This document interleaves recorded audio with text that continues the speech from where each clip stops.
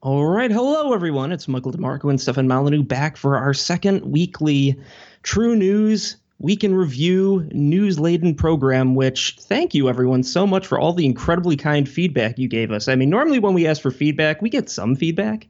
But this time, people seem to really, really enjoy the show and they let us know it. So we will be continuing this for the foreseeable future, trying it out, seeing what we think of it, and the audience seems to like it, and I enjoy doing it. So, and just because I enjoy tinkering and don't have any sense of marketing, we're going to try and do everything completely different than what people liked before, just to see, how loyal they really are. Was that? Yes, you like the show, so now we're going to cancel it. Sorry. No, just do it badly, differently. I'll be doing it in outrageous and poor British accents. Recently, I did a mild British accent, which was compared to about as insulting as the one Dick Van Dyke did in an old movie. So, good. We'll keep on with that. All right. Well, first up today is a subject that always gets people riled up. We're going to talk about Donald Trump signing a bill to secure NASA funding with plans to reach Mars. Steph is very strongly opinionated on NASA, as am I, and let's read what Breitbart wrote. They said, President Donald Trump signed a bill on Tuesday securing funding for the National Aeronautics and Space Administration, NASA, with the aim of sending a crew to Mars within 20 years. Bill S-442, named the National Aeronautics and Space Administration Transition Authorization Act of 2017, was co-sponsored by noted Canadian Ted Cruz and Senator Marco Rubio, providing NASA with $19.5 billion worth of funding for the 2018 fiscal year with the aim of sending a crewed mission to Mars in the 2030s. So that's an annual budget we're talking of, $19.5 billion annually going to NASA, which, if I remember correctly, that's more than the wall is projected to cost on an annual basis here for this NASA budget. What do you think so far, Steph? Oh, I hate NASA. Oh, don't even get me started. I hate NASA.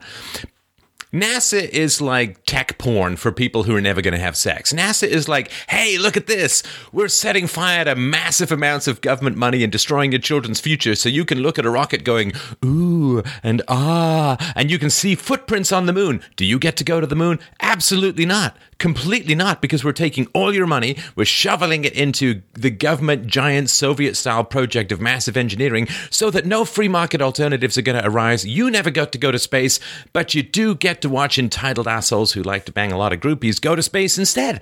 Oh, it bothers me no end. The opportunity costs of people who could otherwise be producing goods for the free market being sucked into the high-status communist central planning nightmare of NASA is horrendous. And, okay, they did cool things in the 60s. Why? Because they grabbed all of the engineers from the free market where they developed all of this discipline and energy and enthusiasm in the free market and jammed them in and, yes, managed to get people to the moon and back. And then what happened was the inevitable sclerosis set in, the slow calcification of the muscles, the musculature, the ligaments, and the very arteries of NASA, and it turned into just another giant boondoggle. And I really hate the fact that money is being taken from hardworking people, being stuffed into the pockets of, highly educated people who could otherwise be of great service to the nation, so that you get some sort of space race spectacle with which you can lord it over other countries while you die early from depressive illnesses, which we're going to talk about in a bit. I think it's terrible. I think it's a terrible, terrible decision. Maybe it's what he needed to pay off the scientific community with for cutting some funding for global warming research. I don't know. A terrible, terrible decision. That money should stay in the pockets of Americans.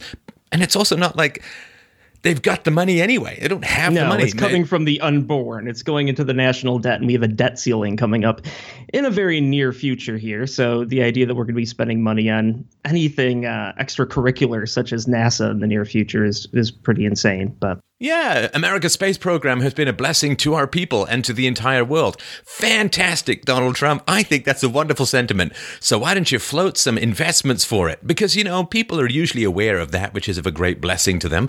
And so just ask them to pay for it voluntarily. Set up a GoFundMe. Feel like watching other people go to Mars in 20 years, or would you like to have a job today? It's really up to you. And I love science. Don't get me wrong. Don't put me into this. Well, I don't think the government should run the schools. Therefore, I hate education. I love science. I love engineering. I'd love to go to space myself. but it's either government employees go to space or we do. You don't get both.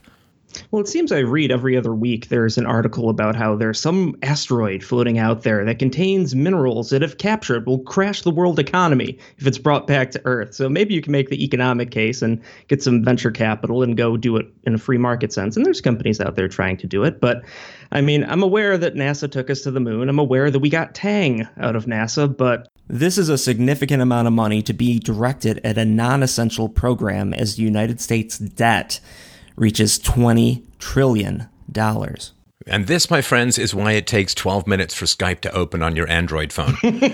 Because everybody's out there dicking around. And the thing is, too, it's so retro. People think this is like supposedly new technology, certainly for a lot of time. Like in the old space launches, they used to have to swap in and out memory modules because it had been coded like decades ago and nobody wanted to recode it. And so you had machines with like tiny RAM and slow processors. But I mean, it was just, it was so retro. And here's my, if I were king of the world, okay, NASA, you can have a small amount of money so that you can scan for giant asteroids that are going to land on the Earth so that we can do something, send up Ben Affleck to take them out or something. Okay, I'm willing for that. But this, don't worry, in a couple of decades, you can watch people go to Mars while you live in a van down by the river on a steady diet of government cheese. Not a good deal. And I think it's, who knows what's going on behind the scenes. Or maybe that's just this tech porn, like this spaceship porn. I saw Star Wars as a kid, so I want to see people go to Mars. It's like, okay, well, that's your fetish. Don't ask everyone else to suffer for it. And so, yeah, it's to me a terrible decision to spend money on slowing down your economy. So he says this is going to create a whole bunch of high-paying jobs. It's like, no. If you're borrowing to create high-paying jobs, those jobs are not really created. All you're doing is preventing people from working in other fields. And also, let's say that the most competent engineers go into NASA. That means that everything else slows down. And it also means that they're probably going to have to bring in more workers to fill up the supposed gap from overseas, this gap. Oh, well, you don't have enough STEM people because NASA hired them all. It's like, oh, man, just serve the people, don't serve the leaders. I don't know that people are going to be coming off of welfare and unemployment to fill jobs as NASA engineers. I don't know that that's necessarily the transition that's going to happen, which might save some money if you get people into the economy. And at least they're working if they're collecting government benefits, whether that's in the form of a NASA paycheck. These guys had jobs anyway, right? These guys had jobs anyway. These people are fine. Yeah, but what you are doing is taking money out of the economy that could hire lower class to middle class workers. And that's where the real problem is. I think Rubio, one of the reasons he sponsored it is probably because he just hopes that they will find water on Mars.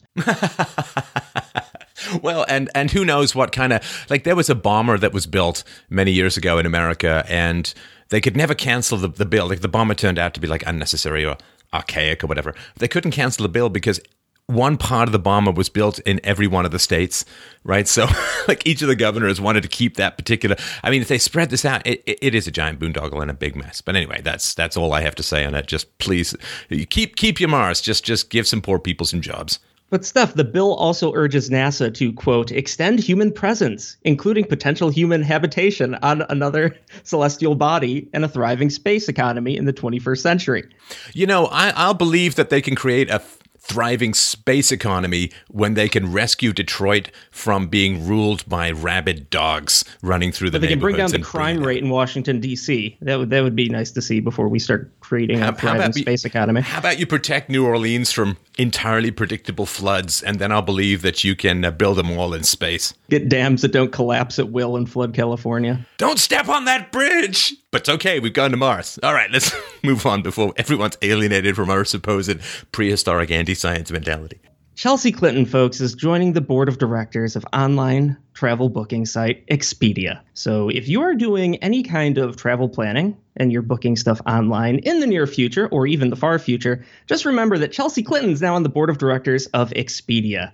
Now, Expedia did not disclose how much Clinton would be paid, but non-employee directors each earned more than $250,000 in 2015, according to their most recent regulatory filings. But wait, what's her? Does she have a lot of experience at the executive level in the travel industry? Does she know a lot about online commerce? I mean, what is her particular skill set other than the two syllables of her last name? What is the skill set that she's bringing to bear on this exciting and challenging business problem? She came out of the right vagina and has the correct political connections? No, I don't think that's it. I don't know. Well, maybe she just left it off her resume. Or maybe she ran, like she was an executive in an online megalopolis in a past life, ancient Egypt or something. And maybe this is all just kind of rolling back into her brain. Ugh. So apparently, reports are she's going to be entitled to receive over $300,000 in a mix of stock and cash each year for serving as a director. It's great to see the Clintons finally getting some money. Those poor bastards, I mean, they have been living hand to mouth for so long because, they're dedicated public servants. 8th. Dedicated public servants. And as the president, Bill Clinton only made, in the low to medium six figures. So it's great to see them finally getting a little bit of cash so they can keep body and soul together. What a relief for everyone. In other exciting Chelsea Clinton news, Penguin Young Readers announced Clinton will publish a children's book on May 30th. So everyone, you can pause this recording and you can go to Amazon.com and you can order the Chelsea Clinton book because I know you're so excited. The book will be called She Persisted, and it will honor 13 American women, quote, who never take no for an answer, end quote. No word if it'll honor her father or not. Oh, I thought no meant no, but all right, go on.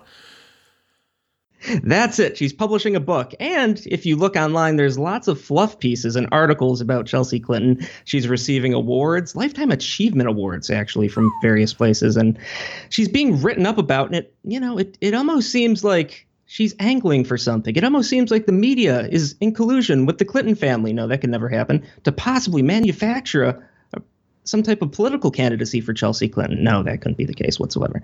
Now, in this book, she's going to honor 13 American women who never take no for an answer, also known as stalkers. Would you like to go out with me? No. You're going out with me? No. You're going out with me? No. Anyway, so there's some of these women so far: Harriet Tubman, Sonia Sotomayor, and Oprah Winfrey. Mike, I'm going to go out on a limb here. There are some extremely powerful and admirable American women who have staunchly stood up in the face of massive opposition for their most cherished beliefs and done a lot of good for society.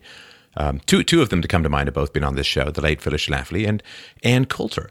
I'm going to go out on a limb here, Mike. I'm going to guess that Chelsea Clinton is not including anyone like that, like Ayn Rand, who became an American citizen, which you could argue is, if you move from Russia because you love America so much, it's even more patriotic in a way. I'm going to guess that no one from the right is going to be in Chelsea Clinton's book. So it's a celebration of leftist groups that the Democrats want to vote for them and something along those lines. Women who never took no for an answer when it comes to the taxpayer's wallet. More often than not, I imagine that will be the case amongst those that have been honored. So, right. All right. Well, moving on, we have death rates rising for wide swaths of white adults, study finds. Increases in quote-unquote deaths of despair from drugs, alcohol-related liver diseases, and suicide. So this is from the Wall Street Journal, and PewDiePie did nothing wrong, by the way. They write, 2015, two Princeton University economists published a landmark paper showing that mortality was rising for white middle-aged Americans after decades of decline. Now, a new analysis called Mortality and Morbidity in the 21st Century, released by the Brookings Institute, paints an even bleaker picture for the nation's largest population group. Mortality has been rising since the turn of this century for an even broader swath of white adults, starting at age 25. Driven by troubles in a hard-hit working class, death rates for white non-Hispanics with a high school education or less now exceed those of blacks overall. And they're 30% higher for whites age 50 to 54 than for blacks overall at that age. Now, I'm sure this is all just a social construct. Maybe it's a privilege overdose. But these are pretty shocking statistics, given that mortality rates have been headed in the right direction for a long, long time. And whites are going in the other direction in the United States, which is really breaking a significant trend, not just in the United States, but worldwide. And the numbers are huge, right? So in 1999, the death rate for high school educated whites, age 50 through 54, was 30% lower than the death rate for all African Americans in the same age group. By 2015, it was 30% higher. So it went from 30% lower to 30% higher. That is a massive, massive swing in only 16 years. Now, the increase in the mortality rate for working class whites can't be explained by declining income prospects, because obviously everyone faces the declining income prospects. Blacks and Hispanics face many of the same income struggles, manufacturing, leaving, all that kind of fun stuff. It doesn't seem to be about current income. It seems about accumulating despair amongst American white adults. That's not something you're going to hear about too often. It's not just in America in terms of despair. I mean, we know, of course, that in Russia, there are a lot of alcohol-related deaths and drug-related deaths and this sort of despair overdoses. 1 in 4 Japanese people have thought of suicide. It is something that is happening to late capitalist economies. Because it's not just careers for these high school educated whites have gone down the tubes. Marriage prospects are doomed. Ability to raise children is doomed. And lots of kids out of wedlock. And divorce has increased, and it is a giant mess. I think one of the things, and this is reaching, and I'm not going to say this is proven. This is very, very tentative hypothesis time. But I looked up some studies, Mike. Whites worry a lot. And they worry more than just about any other ethnic group. They worry a lot more than blacks, than Hispanics, than Asians. This worry stuff, I think, of course, is really, that level of worry and stress, very, very bad for the health. There is, of course, it's a very, very tough life for less educated whites these days. And even for more educated whites, if you're not educated in the right thing, like some sort of productive thing. And not being able to go to college if you're not quite as smart as other people or just don't feel like it or whatever. Well, you're facing a big problem because there's all of these affirmative action hiring policies to not hire whites. Right? Scott Adams talked about this in his book, that he basically hit the diversity ceiling when he was in the corporate world, and they said, well, that's it for white males. You're not going to be able to get ahead. And, when you're constantly being told, you're racist and misogynist and sexist and the source of all the world's problems, and you can't get a job and you can't get married and you can't have children, you are going to turn to self-medication, especially if the society that your ancestors built is unsustainable. This concern for unsustainability, which we've talked about before, like the ice people, the people who evolved where there was brutal winters. You don't do well in a brutal winter if you're unsustainable. Like if you don't have enough food stored up for the winter, you don't have enough resources to survive winter. So being uneasy about an unsustainable situation, I think, is part and parcel of people from a European background. And I think when we have a system with, ever escalating debt, with more and more people not in the workforce, with more and more people dependent upon the state, with more and more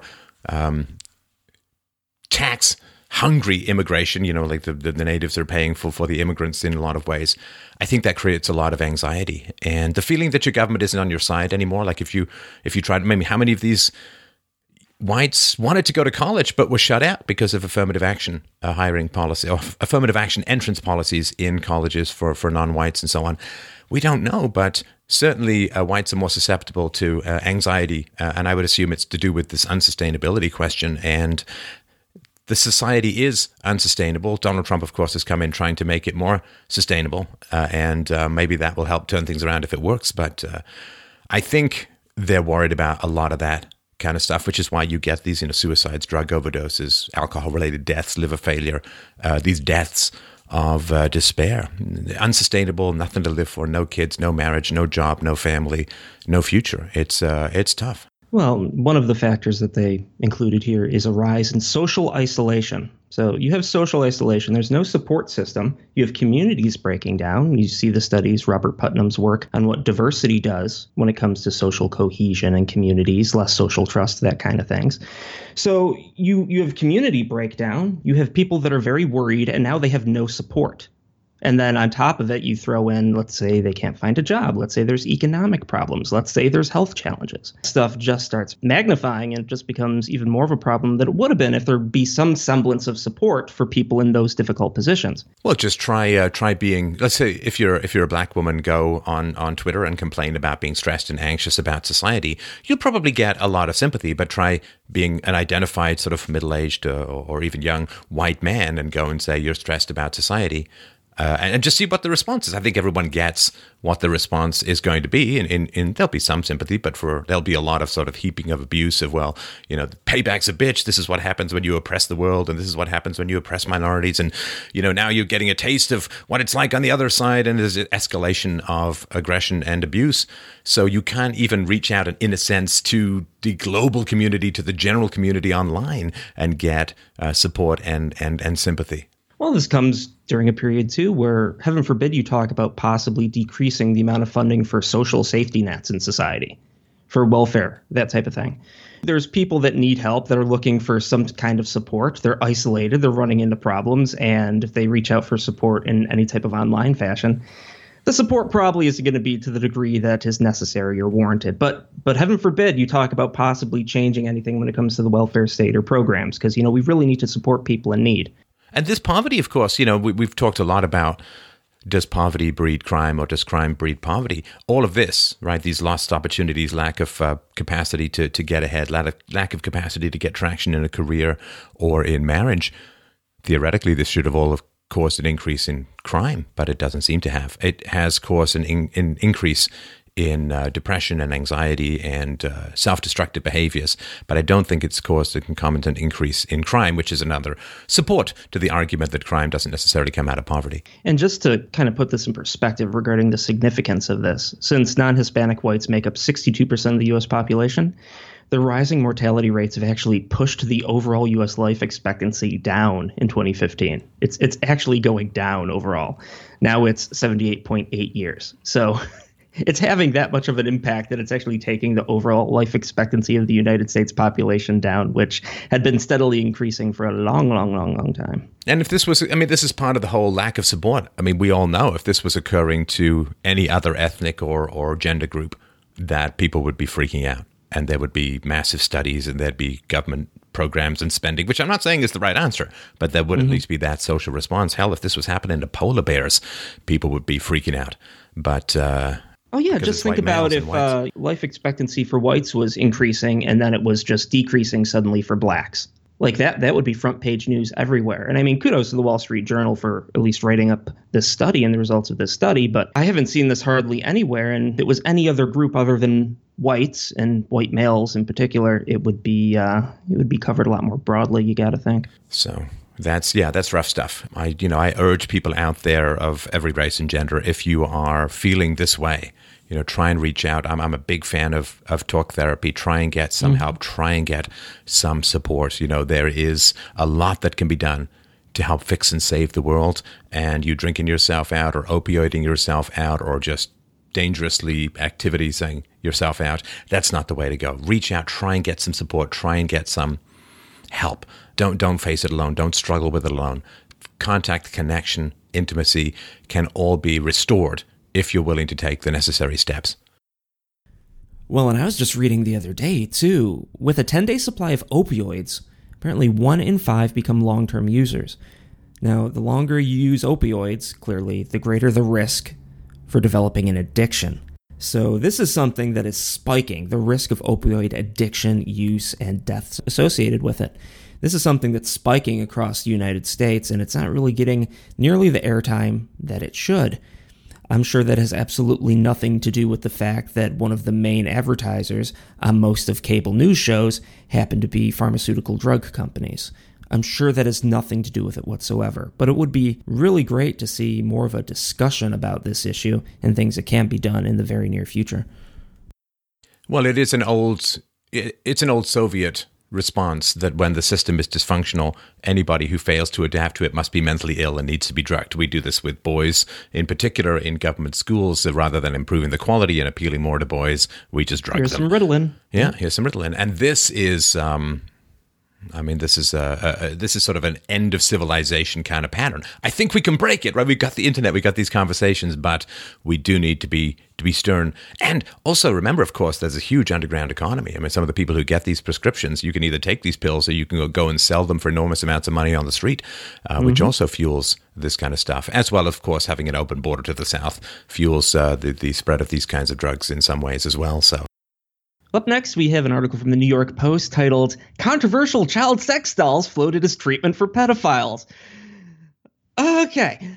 Scandinavian experts are urging the use of childlike sex dolls in a bid to stop pedophiles from abusing real-life children. Norwegian cops revealed that they are increasingly seizing creepy child sex dolls, mostly made in Hong Kong. More than 20% have been impounded by custom officials in the last 6 months. Now, apparently, these child sex dolls are banned in Norway. Norway's National Criminal Investigation Service says those who have ordered the dolls are men aged between 18 and 60, and some of the men have been convicted of sexual offenses against children in the past.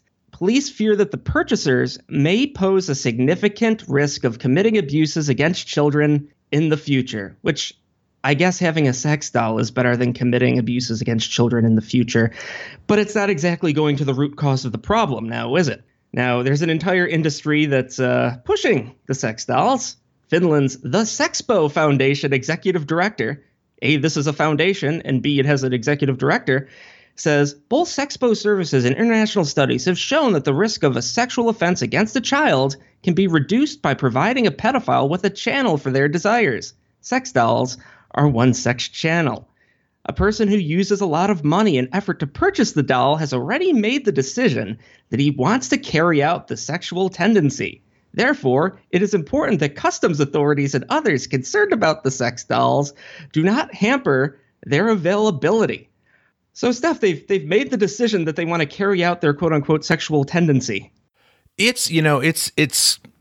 Oh, man, this is a horrible one on every conceivable level. Because obviously, if there's a pedophile, I'd rather him do horrible things to a doll than a child. Yes. You know, if that's your choice, yuck.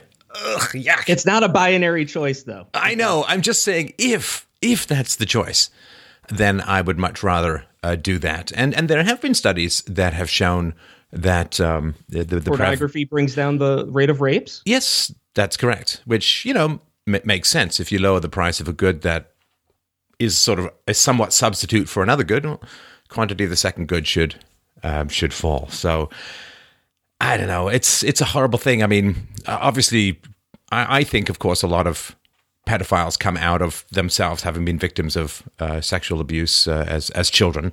So, we're in the prevention business, not the cure business. So this is why, peaceful parenting and keep your hands off children in inappropriate ways, of course. I mean, that's going to lower the prevalence of this stuff overall.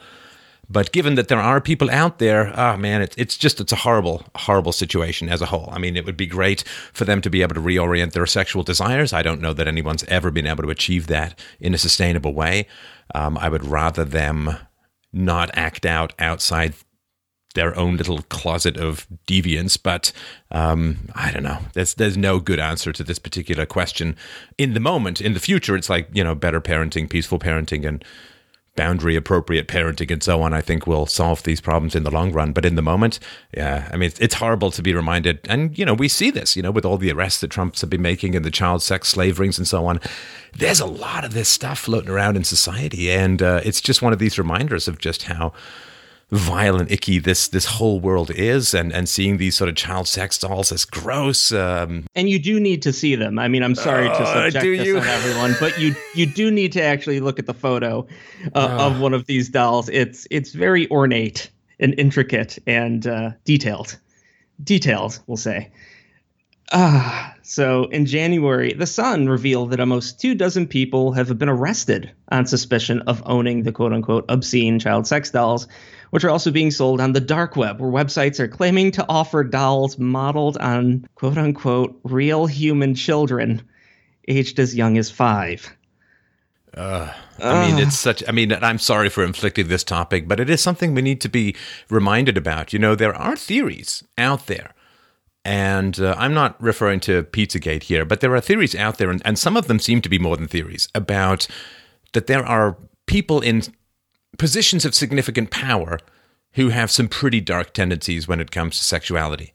Right, we're talking about former British Prime Minister, a head presenter at the BBC, other places and other people, that there is a dark and seedy aspect running through sexuality in society as a whole and for people who are in positions of power.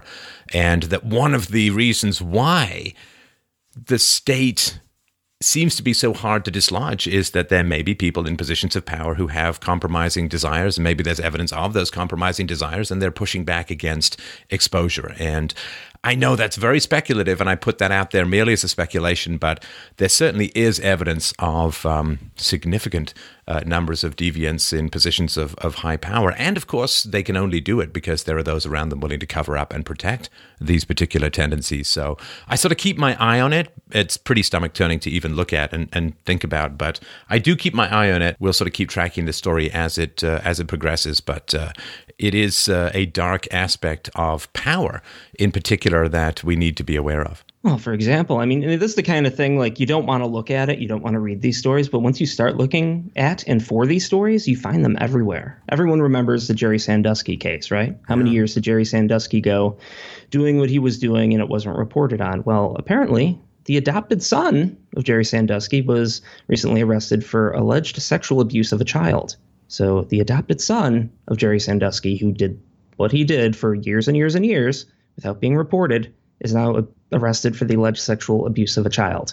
This stuff is everywhere, unfortunately, and there's a few important articles that I think people should check out on it. We're not going to read them here, but they're worth your perusal. On the platform Medium, Lori Handredan has professors and staff accused of trading in child rape, and it is a long, detailed, incredibly meticulously sourced document detailing the number of academics and school professors that have been caught over the years, and the number of years that they have continued such behavior before being caught. That's pretty eye-opening. And there's another important article in the Washington Post written by Friday Rice, who I'd like to get on the show at some point in the near future. She's pushing back against child marriages that are happening internationally and specifically the United States. The article is, "Why can 12-year-olds still get married in the United States?" Yeah, this is from unchainedatlast.org, which is her website that breaks down a lot of this information. So approximately 248,000 children were married in America between 2000 and 2010. So 250,000 children married in America. Some 77% of children wed were minor girls married to adult men, often with significant age differences. Some children were wed at an age or with a spousal age difference that constitutes statutory rape under their state's laws. But it was legal for them to get married, because yay government. Here's some more examples. That's some old school numbers. I'm just that's like old school, like thousands of years ago. 3,499 children were married in New Jersey between 1995 and 2012. The youngest example they could find was 10 years old. A 10-year-old allowed to marry. I guess that's not a lot of Japanese marriages. I'm just going to go again out on a limb. I don't have that data, but yeah, I'm going to make some guesses. Shockingly, or not shockingly, 91% of the children were married to adults in New Jersey here, and many of them, again, at ages that would be considered statutory rape. And 90% of these children were girls. So this is an issue that I would really like to hear feminists start talking about, because this is a situation where I think everyone can get behind it and say, hey, how about we don't allow statutory rapes / marriages to be... Technically not everyone, because there are these creeps who want to marry these children. So yes. Most people, I think every reasonable person could get behind that this is a horrifying and horrible thing. And I hope to God this crosses party lines. I hope this isn't something that, divides along red and blue. It's just another feminist integrity test. Do you care about these child brides as a feminist? Or are there cultural sensitivities that paralyze you? Let's find out. We've been talking about child maltreatment on the show for many, many years, and I recently dug into a U.S. government report, the most recent one that was available on child maltreatment rates, and I found a few of these stats interesting, so I want to share them with everyone. Apparently, the government, and this doesn't include spanking or anything like that. This is what you'll get your child taken away from you, child maltreatment rates. So this is government definitions. And 27.7% of child maltreatment victims are under 3 years old. Where's the victimization the highest? Unfortunately, it's the highest for children under 1 year old.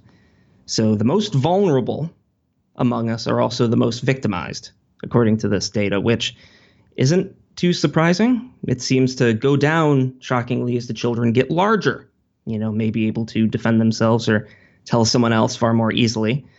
But yes, the most vulnerable among us are also the most victimized. And we have some raw numbers and data to back that up. I thought it was pretty important. And putting those stats in a different context, in 1970, working mothers with a young child under 3 years old, it was only 34%. 34% of mothers who had children under 3 years old were working.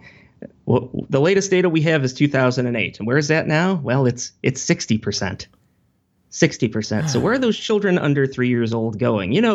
Those children who are making up the majority of the cases of child maltreatment. Well, where are they going when mom's working? Or maybe, hopefully, they can stay with a grandparent. Hopefully, maybe they have a stay-at-home father. That would be nice. Unlikely, more often than not, yeah. they're going to daycare. They're going to daycare. So who's watching the kids? The most vulnerable population. Who's watching them?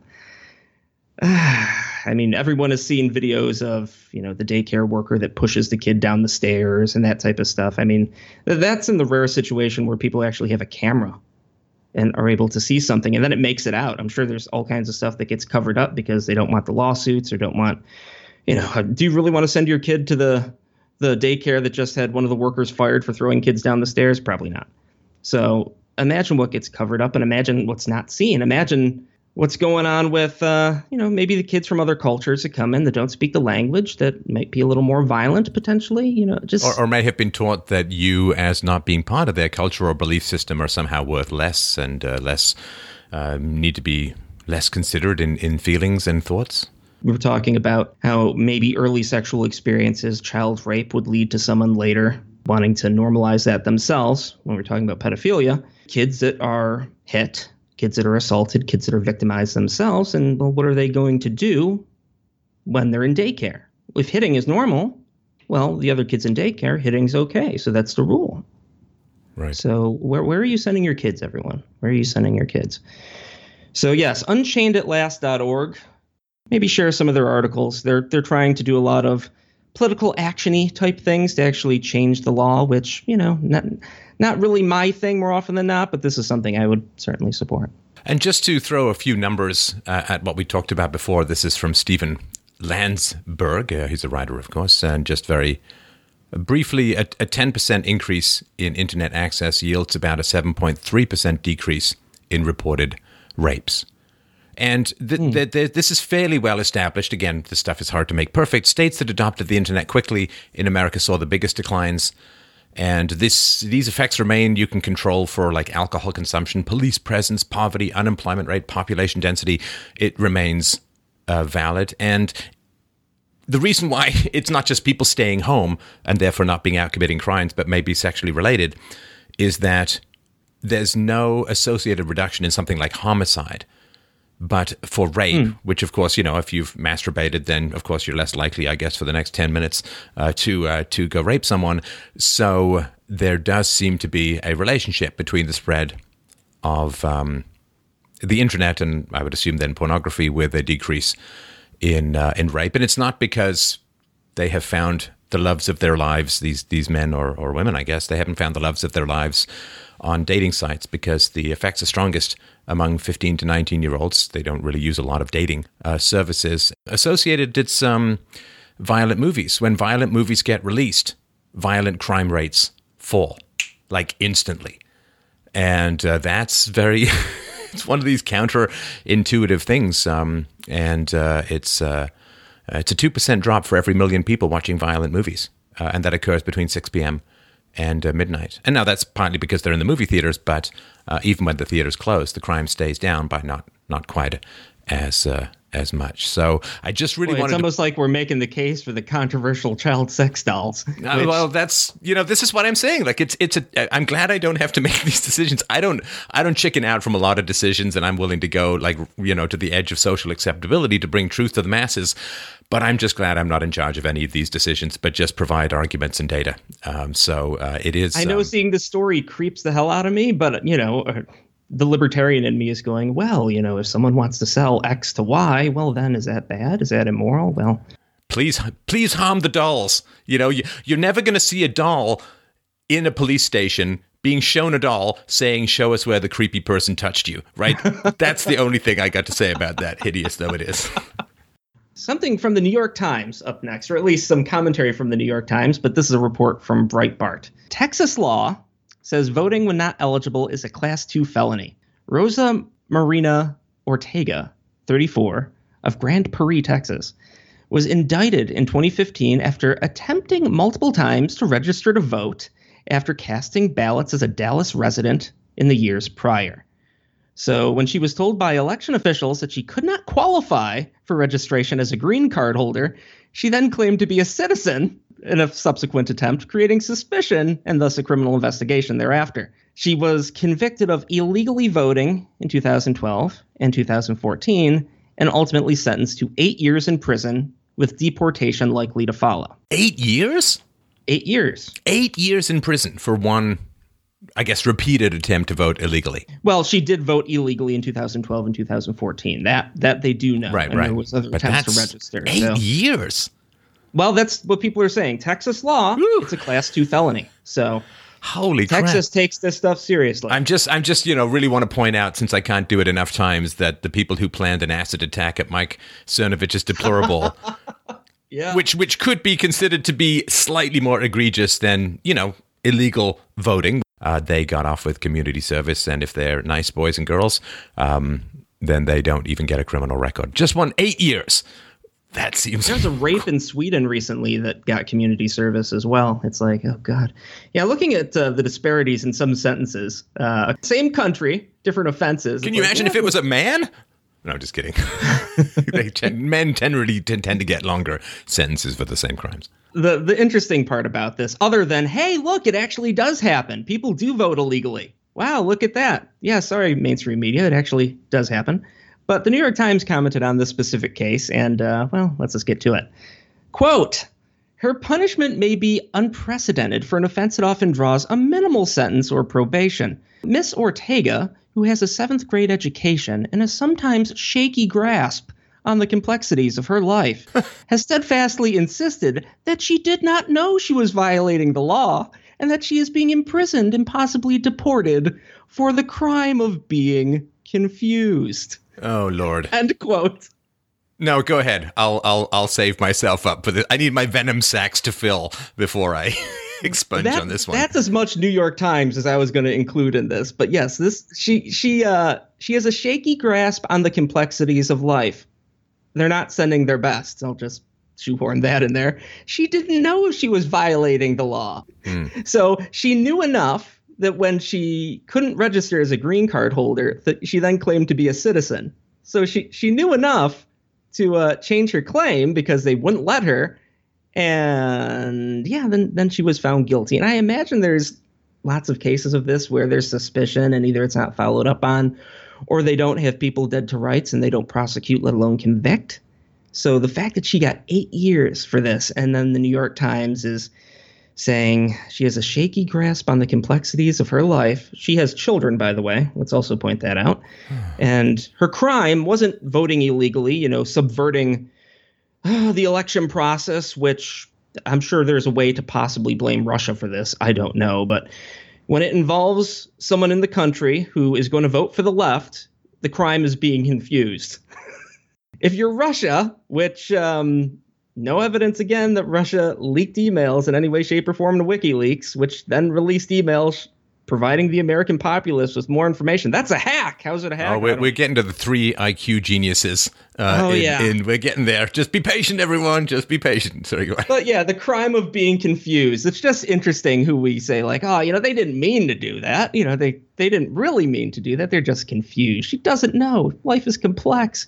versus the people that they want to throw the book at in the media. It's an interesting deal. So the Times makes considerable effort to paint Ortega as a civically minded resident who wants to make her voice heard, but is sometimes confused by modern life in doing so. Sure, no, it's very easy to get confused when you're continually harassed, arrested, and rejected for trying to commit an illegal action. And if you're really, really confused by that basic fact, I'm sure you can really understand the complexities of Obamacare and vote for that.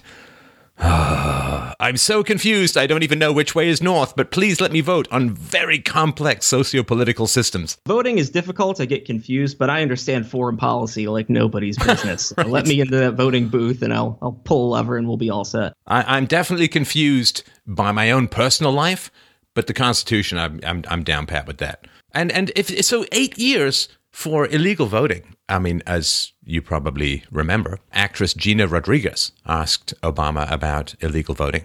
Oh, that's right. On November 3rd. And there are some interpretations which you can, get behind that Barack Obama encouraged illegal aliens to vote without fear of being investigated or deported. Now, to incite another person to commit a crime or to encourage them to commit a crime, my understanding is that's not particularly legal. But, it's okay because he was the president, so the law doesn't apply if you're the president. At least that's what Richard Nixon taught us. So just on the subject of people in the country illegally or illegal voting, an Old Dominion / George Mason study found that 14.8% of non-citizens admitted they were registered to vote in 2008, and 15.6% of non-citizens admitted they were registered in 2010. So depending on what estimate you go by, obviously this is a smaller sample than the mainstream number of 11 million, which is probably likely 20, 30. Who knows at this point how many people are non-citizens in the United States?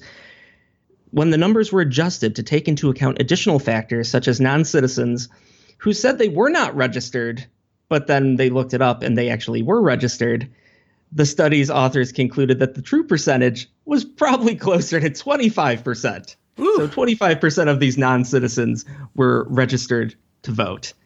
So if the upside estimates of 40 million illegal immigrants in the U.S., right, we're talking 10 million illegal votes, more than enough to swing an election.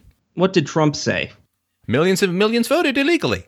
Which there is data to suggest that that's possible. And especially no with one Trump wants to look at that data. Yeah. Because that was the election. If it was ever going to happen, it would be in the election where you have the strongest anti-illegal immigration candidate that has come aboard in since how long? And you just have to look at the incentives. If illegal immigrants in America didn't vote, then Democrats wouldn't be so keen to import and protect them. Because they vote Democrat for the most part. So Democrats aren't stupid. They want the free vote, so to speak. And so, for sure, if they weren't voting, Democrats wouldn't be out there protecting and encouraging them and offering sanctuary cities and all this. That's just simple follow the money or sort of follow the votes. I wonder if the 25% of those people are also confused with the complexities of life, or if that's just the woman in Texas. There was another study in 2014 that estimated 6.4% of non-citizens voted illegally in the 2008 presidential election, and 2.2% voted in the 2010 midterm congressional elections. And, that's enough to swing an election without question. Right. I would like to see an investigation into voter fraud and that type of stuff. And I don't know why anyone would oppose an investigation into voter fraud. We have to hear about how Russia hacked the election and all that stuff. So obviously secure elections and fair elections are very important. Otherwise, we wouldn't be hearing about that. So what's wrong with the investigation to actually get to the bottom of this and look into other irregularities as well, including stuff uncovered by Project Veritas, James O'Keefe, and many people that have been very vigilant in addressing voter issues and voter fraud concerns. And that's, one of the reasons why it's a big challenge to have illegal voters voting, illegal immigrants voting in an election, is it becomes like a one-issue vote for them. Can I get citizenship? Can I get amnesty? Can I get a path to citizenship? And whoever's going to offer me that, I'll just take the bundle deal because that's the only thing I really care about. They're not going to be voting on abstract questions around foreign policy or tax policy. It's going to be like, this is the one thing that they desperately need, the one thing they desperately want, and they're going to vote for that, and they hold their nose. They may disagree with everything else, but they'll vote for that one particular issue, and therefore it's not being civically engaged. It's being greed card grabby, and that corrupts the entire system.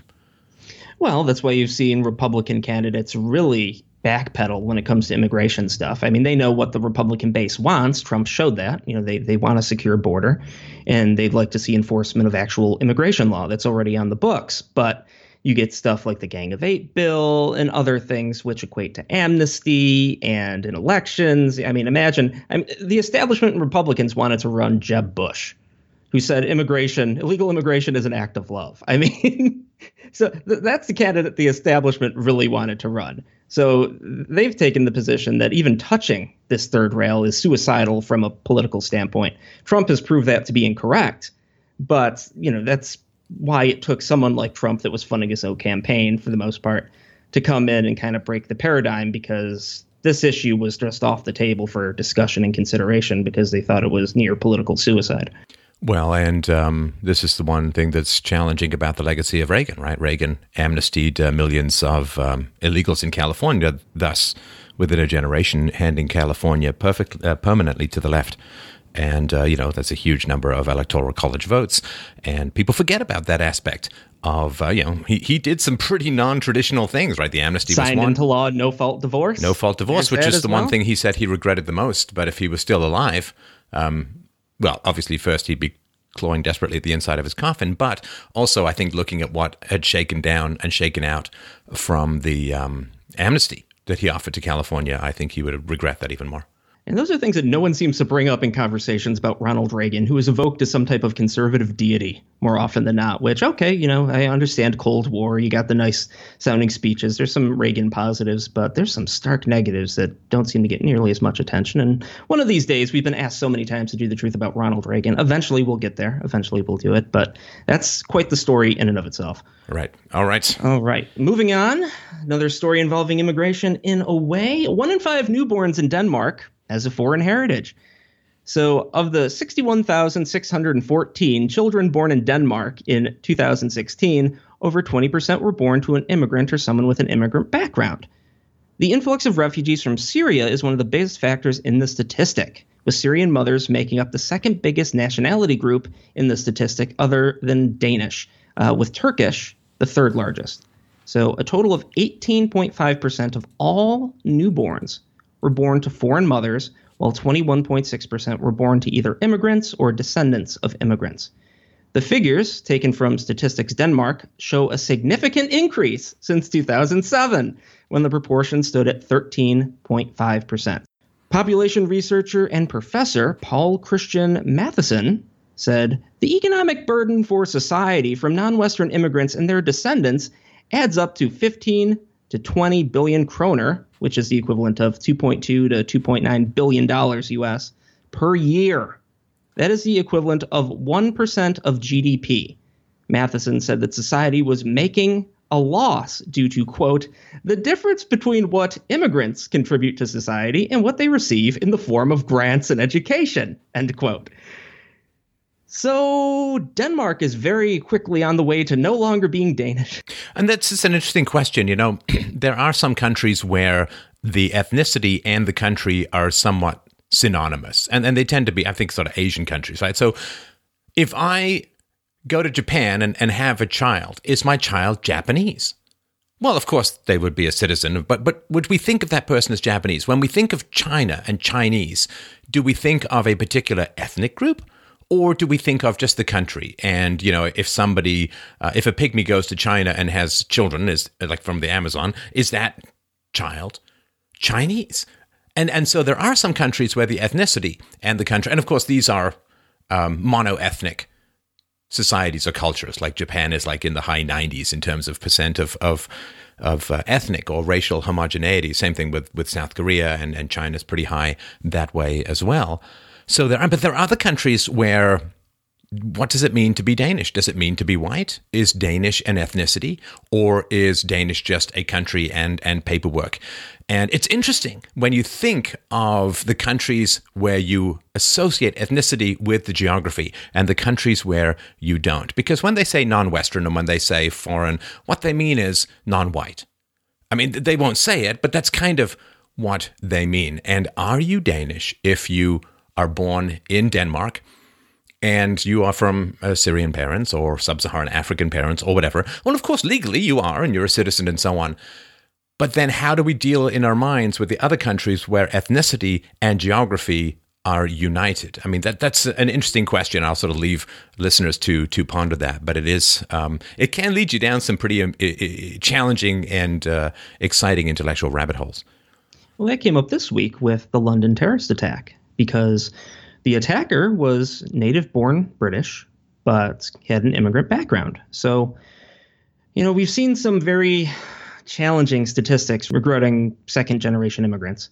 And I encourage people to look into that kind of stuff. So if you have the second generation, the people that are born in countries, and then you still have problems, or you have more problems than even the first generation because of potentially regression to the mean with IQ, maybe other factors, that's not exactly encouraging for the concept or idea of multiculturalism and diversity.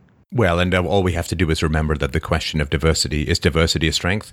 Well, you can't answer that it is a strength if you're bringing people in who themselves don't value diversity. If they self-segregate into particular communities, if they refuse to sort of learn the larger values, the larger language, integrate into the larger society. I don't mean perfectly. Nobody's saying everyone's got to be a photocopy of each other, but if they drive cars into crowds of school children, that type of thing. Well, yeah, or even if they just, very much I mean, so if, when Chinese people were sometimes brought and sometimes came to sort of North America to help build railroads and stuff, then often they would segregate into Chinatown, the elder generation. They might not even learn English. And so clearly that's not integrated. Now their kids are probably going to integrate a whole lot more. And, there's a high IQ population, so it's much more likely to occur.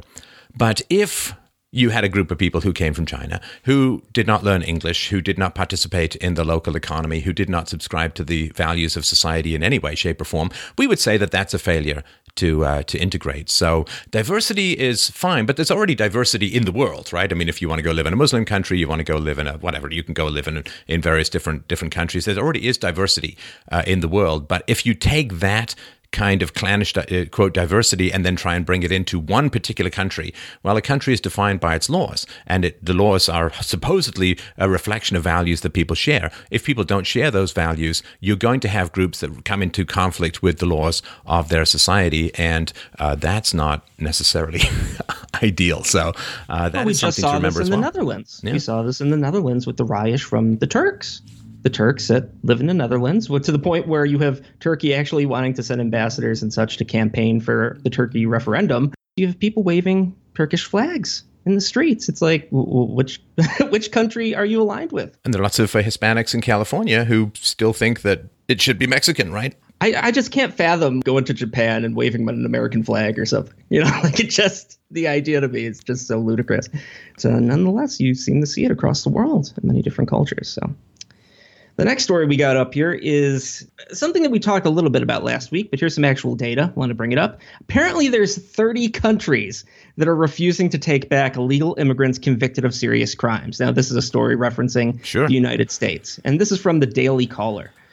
Approximately 30 countries are refusing to accept the deportations of illegal immigrants who have committed serious crimes in the U.S., and this according to Texas Representative Harry Cuellar, and he's a Democrat, so this crosses party lines. He says, while countries are refusing to accept the deportations of these criminals, the U.S. government is still issuing visas and student visas to citizens of those countries. So there's already a law on the books which allows the U.S. to hold visas from a country that's not taking back its criminals. But, like a lot of immigration-related laws in the United States, the U.S. just isn't enforcing it. There's this old saying, it's not just a good idea, it's the law. This is the way they used to be said when I was growing up. And now it's neither a good idea nor the law, a lot of immigration stuff in America. Yeah, so apparently the Supreme Court ruled that illegal immigrants arrested for criminal activity can only be held for a certain period of time before they must be released. So what happens if their home country won't take them back? They got to be released out into the streets. So he's quoted as saying, "That means you're releasing criminals onto our streets because those countries refuse to take back those criminal aliens. That's wrong. I think it's even worse that this is already on the books and we are still issuing business, tourist visas, and student visas to countries that refuse to take back their criminal aliens. That's wrong, and we're hoping to change that." Again, this is the type of incompetence that I assume Jeff Sessions is very aware of this. I assume Donald Trump is very aware of this. This is the type of thing where the pick and choose nature of law enforcement has got to be driving anyone that's rational or anyone that's concerned with any kind of application of the law as it stands. It's got to be driving them mental. Incompetence, Mike. Incompetence, really? Is that the blanket you're covering over these bodies with? Incompetence? Can we think of any reason why the United States, particularly under Obama, might not be pushing the expatriation of criminal aliens? Oh, well, they're more likely to vote for the Democrats than they are for the Republicans. And hey, maybe they can have a child in the country and then work their way to citizenship in some way, shape, or form, or maybe be granted amnesty in the future. And use that boat hook to bring in every conceivable relative they can lay in the gene pool, right? With papers that are written out in crayon on the back of a napkin. And also, you know, if there's a country that's refusing to take back their criminals, which I completely understand, what country would? Hey, this asshole just committed a whole bunch of crimes. Why don't you take him home? And he hasn't paid any taxes really in your country because he's been living here for a long time, but you feel like housing him and paying for his incarceration. Of course the country doesn't want the criminals back. That's natural. If you can get away with it without any absolutely. You'd be foolish to take them back. Yeah, it'd be like saying, well, we're dropping your taxes 20%, but you can still pay the old rate if you want. It's like, I don't think they're going to get a lot of. So I understand all of that. But also, the Democrats don't want to reveal that these countries' governments are kind of jerky, right? Because they want people to come in from those countries, right? So if there's, you know, some country, just call it X, some country X, they're sending a lot of people into America, but they won't take back any of their criminals. They don't want the Americans to get a negative perception of country X, because then people might not want quite as many immigrants from that country if that's the kind of culture, that's the kind of mindset that they're coming from. This is so far and away from anything that makes even remote sense that it just blows your mind. Right. All right. Well, speaking of things which blow your mind, an Israeli Jew was arrested for a string of Jewish community center bomb threats. Wait, what? Wait, a hate crime hoax? I know, shockingly. Let it be sent forth on this day, the 24th of March 2017, that for the first time in human history, a hate crime turned out to be a self-generated hoax. Bum, bum, bum. Yeah, so Israeli police have arrested a 19-year-old Jewish Israeli American for his suspected role behind a slew of bomb threats made against Jewish community centers across the globe. So this wasn't like one. This was calling Jewish community centers worldwide with bomb threats. The arrest comes after bomb threats were made against dozens of community centers in Australia, the US, Europe, and New Zealand over the last 6 months. Israeli investigators found that many of threats led back to Israel, though the suspect is not believed to be responsible for all of the threats, according to the Jerusalem Post. Now, Israeli officials withheld the suspect's name and offered few details on their background, but here's what we do know. The person is a dual Israeli-American citizen. He is not a member of the Israeli Defense Forces.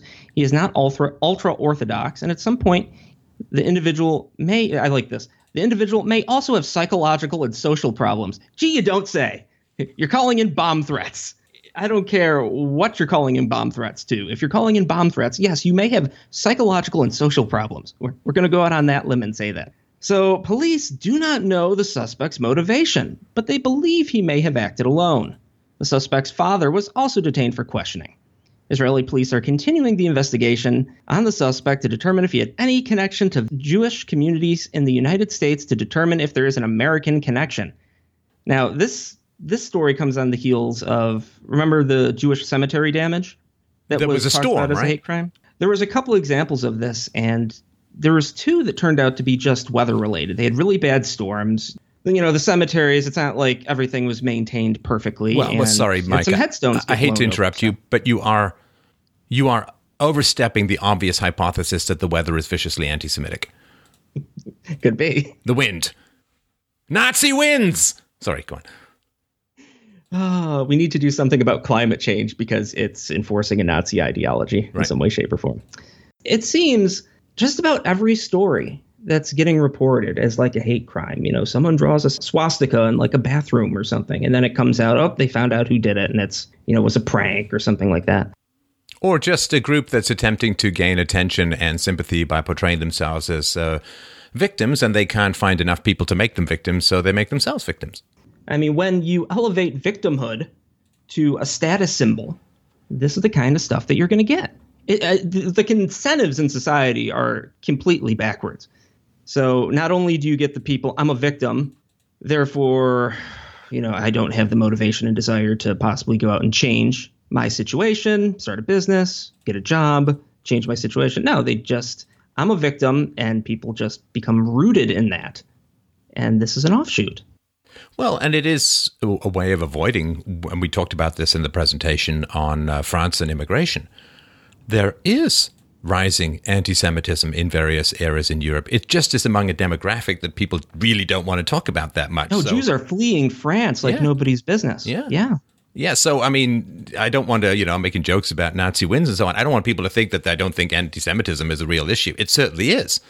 It's just people don't really want to talk about some of the challenges going on in that situation. So, well, no one wants to talk about the challenges for legitimate anti-Semitism and legitimate, hate crimes, stuff that winds up being real. Yeah. People don't want to talk about groups involved in that type of stuff. And also, and this is the thing that drives me nuts too, it also cheapens, like whenever I see a hate crime now, in the back of my mind, I'm like, this is false until proven otherwise, because we've seen so many hate crimes, so many crimes in general, so many things that have been blown up by the media wind up being complete hoaxes.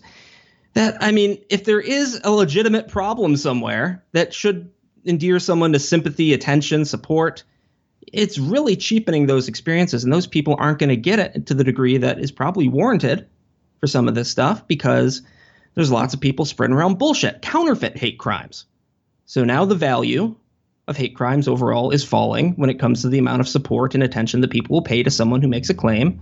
It's, the same as the people that put out rape hoaxes.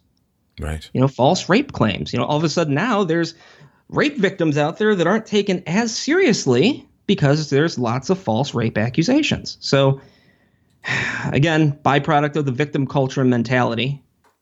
And there are, of course, and there was just recently a horrifying actual hate crime, which is this white guy went and stabbed someone with a sword, this elderly black man, because he hated blacks and particularly blacks who dated white women. And he went to New York trying to kill as many black men as possible. And he saw this guy in the street, hacked him up with a sword and killed him. And then he turned himself in, I think, the next day. A genuine, racist, horrible, horrifying, murderous hate crime. And I'm concerned that these genuine signals of massive social distress, this guy was ex-military, some of this stuff might get lost in the shuffle, which is really, really tragic, because we do need to pay attention to these kinds of horrifying situations. Well said. All right. Well, another news story that was making the rounds this week involved Tomi Lahren and her suspension from The Blaze. For those of you that aren't familiar with Tomi Lahren, she's a fairly prominent conservative commentator that has gained a lot of attention for her short viral videos that she's been publishing on Facebook. She drew a lot of attention from that, was then hired to The Blaze, has been with The Blaze for a while, and she's been making the rounds on a lot of mainstream news shows, including liberal news shows such as The View, which coincidentally is where she made the comments which led to her suspension / vacation / call it what you will at The Blaze. And she's young, too. Crazy young. She is very young and has crossover appeal that is rare for a conservative. Most conservatives are pretty demonized by liberals, and she had a very reasonable discussion on The Daily Show, which doesn't happen too often. She's a valuable asset for the conservative movement for that reason alone. But these are the comments that she made on The View that got her in some trouble with conservatives. So she said, "I am pro-choice, and here's why. I'm a constitutional, someone that loves the Constitution." She misspoke. That happens. "I'm someone that's for limited government. So I can't sit here and be a hypocrite and say that I'm for limited government, but I think the government should decide what women do with their bodies. I can sit here and say that as a Republican, and I can say that, I'm for limited government, so stay out of my guns, and you can stay out of my body as well." So that statement led to lots of criticism, and one of the main critiques was, she's pandering to the liberal audience. And there's people that I really respect that have made this claim. So I was curious, has she ever talked about this before? Did she just go on The View and completely change her position and flip-flop to curry favor with Whoopi Goldberg? That doesn't make a whole lot of sense to do that. So I was skeptical, and wouldn't you know it, she's actually held this position for quite a while and has talked about it. So I dug up something in the Harvard Political Review from September 21st of 2016. She says, "The last thing I will ever do is be a puppet for something I don't believe in. That's why you don't hear me talk about pro-life abortion. I don't talk about it because I am socially moderate. I'm not going to sit here and bang the pro-life drum. That's not really my fight. Or same-sex marriage. I'm okay with same-sex marriage. I'm very tolerant of same-sex marriage. That's why I don't talk about it much, because it's not one of my core issues, and that's why you won't see me getting artificially angry about these things." Okay, so that's last September. Harvard Political Review, not exactly liberal bastion that she's trying to make a name for on. And socially moderate means that she's okay with abortion. A libertarian-ish position. Yeah. Which is, you cannot like it, and that's fine, but it's not that out of the norm these days, especially amongst younger people. And as we mentioned, she's 24. Well, and if the charge is hypocrisy, it's weaker, right? So you have to, if you're going to call someone a hypocrite, then you have to show that they've changed their position. I don't think there's a strong case for that. Well, continued, she did an interview with the Daily Caller last year, October 23rd. She said, "Abortion is not one of those issues that is most important to me. I am not one of those pro-lifers that is so adamant in their beliefs. Socially, I'm far more moderate because I don't think it has many implications for the average American that's just working to stay afloat right now. So socially, I am more moderate, and I do think most millennials tend to be." Okay. Then the New York Times did a profile on her on December 4th, 2016, where it said, "She is pro-choice and does not object to gay marriage." So again, this is not exactly a new position that was trotted out on The View for the first time, but this is when the controversy has erupted. So that in of itself is interesting, and we can get into the potential reasons why in the near future. So a lot of people that are saying she's changed her position or is hypocritical, one of the things that they're pointing to is something that was done for The Blaze on December 22nd, one of her final thoughts segments, on Lena Dunham. So this is what she said on Lena Dunham. "This woman, and I use the term loosely, single-handedly kills legitimacy of the modern-day feminist movement every time she speaks. Does she realize how damaging she is to her own narrative? Think about it. The, quote, pro-choicers are supposed to be about rare and safe abortions. That's how they avoid sounding like straight-up baby killers. Then we have Lena freaking Dunham out there wishing she could have murdered a fetus. Wishing for the option to kill your child doesn't exactly say much about the cause, her character, or the pro-choice movement. And here I thought the loving left were all about peace, love, and light, except when it comes to the unborn, I suppose. Then it's a different story, a story they write and rewrite to fit their narrative." Okay, so in that, she's criticizing Lena Dunham's position for being excited and wishing that she had an abortion, which is terrible. Yeah, and like you can babycidal.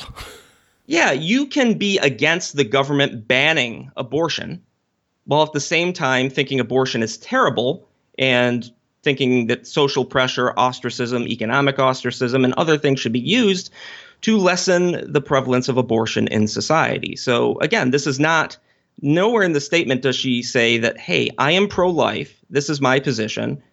You can say, of course, that you believe that prostitution should be legal without praising it as a wonderful life choice. Yeah, you can be anti-drug war while at the same time thinking that people shouldn't use drugs and dissociate through nonstop drug use. I mean, there's lots of people that hold to that position. So Glenn Beck went to Twitter and said, "Rule another label out. I am not as in all caps, quote, constitutional. I believe in life, all caps, liberty, and property. Just an old-fashioned, quote, constitutionalist." So she's in hostile territory. Giving an interview, she misspoke, and her employer is going out there and nitpicking. Well, and listen, and also, I mean, given that I've done public speaking and misspeak from time to time, it's natural. And you can actually look up montages of Barack Obama doing this. Actually fairly funny because he's considered to be a silver-tongued kind of guy. But, I think She was going to use the word constitutionalist, and then she changed her mind. Maybe she thought, well, maybe the liberal audience wouldn't know it as much. So it could have just been she just decided to rephrase mid-word. That can certainly happen. Then Tommy responded on Twitter and said, "Listen, I am not glorifying abortion. I don't personally advocate for it. I just don't think it's the government's place to dictate. I have moderate, conservative, and libertarian views. I will never apologize to anyone for being an independent thinker." So then Glenn Beck responded to that. This is where you want to have your bats with your employees. Oh, this is when I became a manager, one of the first things I learned was you praise in public and chastise in private. And Twitter is not a private meeting in someone's office. So Glenn Beck says, "Wait, libertarian views? ? Help me out on Trump care, stimulus, and executive orders. Trump is anything but libertarian. Hashtag intellectual honesty." This is the point in the conversation where I just like to highlight the fact that, as we mentioned, Tommy is 24 years old and Glenn Beck is 54 years old, getting into snipey Twitter fights with his employees. Stay classy, Glenn. The Blaze Company Twitter itself chimed in and said, "Pro-lifers aren't the ones being hypocrites, Tommy."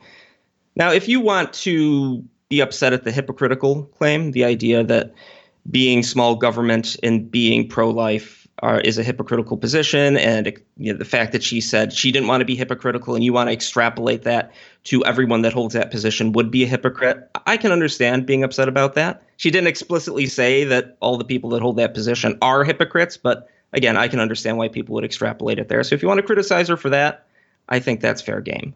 And she did put a tiny bit of a dig in. I will never apologize to anyone for being an independent thinker. Not everyone who criticizes someone else is not an independent thinker. I mean, so there's a little bit of escalation on both sides, but I would assume that Glenn Beck should be the bigger person, given his age, his prominence, his fame, his wealth, his establishment, and all that. Well, the fact that this is happening on Twitter at all is an escalation from every side. So then Tommy responded and said, "Funny, some of the self-appointed, quote-unquote, conservative police now attacking me are the same folks who hated Trump, said he wouldn't win." Which does seem to be true. It's the establishment conservative types that are most upset about this, the people that really are vociferously applying the not a true conservative label to anyone who, these days, anyone that seems popular, anyone that actually has an audience, anyone that gets attention is not a true conservative. You don't pass my purity test. She did say something on Twitter that is my personal pet peeve, so I just want to point that out. Tommy said, "I speak my truth. If you don't like it, tough. I will always be honest and stand in my truth." There is no my truth. There is not my truth. There is not your truth. There is the truth. You can have your perspectives, you can have your opinions, you can have your tastes, you just can't have your truth. Sorry. But, she's 24, she's not studied philosophy. I mean, I understand where she's coming from, but... And lots of people use that term. Yeah. The my truth thing. It drives me nuts. I think you've even said it in a show once in the middle of a rant, and sometimes it just comes out. But it is my own personal pet peeve. And just for everyone, when I say my truth, what I actually mean to say is I am truth. Wait, hang on. Sorry, that's not for public consumption. Sorry, private moment. And then I'll sign up for a Twitter account and we can go back and forth and I'll snipe at you. How about that? That sounds like a plan. So then Glenn Beck on the radio addressed this issue, not on his actual show. So he said, "First off, we have a whole bunch of different kinds of people that work here. If you're pro-choice, you can have a job at the Blaze." Remember that, everyone. If you're pro-choice, you can have a job at the Blaze. He continued and said, "I don't hire people that are sycophants or who have my opinion. I try to hire people who have a different opinion because I believe in being intellectually rigorous. I don't want straw men. I want people to make a real argument on the other side so we can learn from each other and grow." Okay. It's tough to squish a real argument into Twitter's character length restrictions. Just wanted to point that out. It is one of the most potential ways of escalating things to levels of stupidity formerly unseen outside of an asylum. If you want to have a real argument, a real debate, pick up the phone, write essays back and forth, or have a public debate. But this Twitter, all it is for sniping. As far as that goes, you can link to something, but you cannot compress, especially something as complex as abortion. You can't compress anything into that character restriction that's going to have any particular depth or meaning at all. Well, my biggest frustration with this whole thing is there is a media platform called The Blaze. Glenn Beck works there. Tommy Lahren works there. You disagree on something. Well, why not have a public discussion about it? Tommy seems to hit a demographic which Glenn Beck doesn't hit. So, Glenn, if you want to get your opinion, want to get your arguments out to the demographic that Tommy reaches, why don't you discuss it on your platform instead of suspending her for a week? How's that for an idea? If you want to be challenged. Maybe I don't really understand how this works, but if you are pro-life, and particularly if it's based upon religious convictions that the fetus has a soul, then it is kind of an act of murder. Now, saying, well, you can be, pro-choice and have a job at the Blaze, it seems to me kind of odd. Like, if you genuinely do, but like if it's not something you're certain about, then don't argue about it. If you are certain about it and you believe that it's murder, why would you hire people who advocate something so oppositional to your foundational moral beliefs to come and work with you? Like, that's not a difference in, would he hire Nazis? Would he hire, I don't quite understand that. Unless the argument is that you can fit in the same box that Tommy does, where I guess you're pro-choice in that you don't like abortion and you want to do things to reduce the prevalence of abortion, but you don't think the government getting involved is necessarily the best way to approach it. Sure, but then don't snipe at that person publicly and call them, intellectually dishonest and so on. I mean, that doesn't make... If you're okay with it, then don't snipe at it. And if you're not okay with it, don't hire people. The running theme here is Glenn Beck makes no sense whatsoever. Right. So then he ran through on the show the comments from America's founding documents and state laws from the colonial era that support his view that early Americans were both aware and staunchly opposed to abortion. So, okay, that's fine. There is that argument. Then he continued and said, I would disagree that you're a hypocrite if you want limited government and yet you want the government to protect the life of the unborn. It's very, very clear, but it takes intellectual honesty. And it takes a willingness to actually think things through and do more than just read Twitter or Facebook to get your news and your political opinions. You actually have to study these things out in your mind, especially at a time period like today. There is so much douchebaggy passive aggression in that paragraph. It defies belief that a man that is one of the key components in running a major media conglomerate could actually say it without getting smacked upside his head. So Twitter is really bad for political opinions. So I'm going to get into arguments on Twitter about political opinions. You really need to think these things out in your mind. Yeah. Think things out in your mind, like going to Twitter to snipe at your employee about a disagreement that you have. Especially at a time period like today. Tomorrow, fuck it.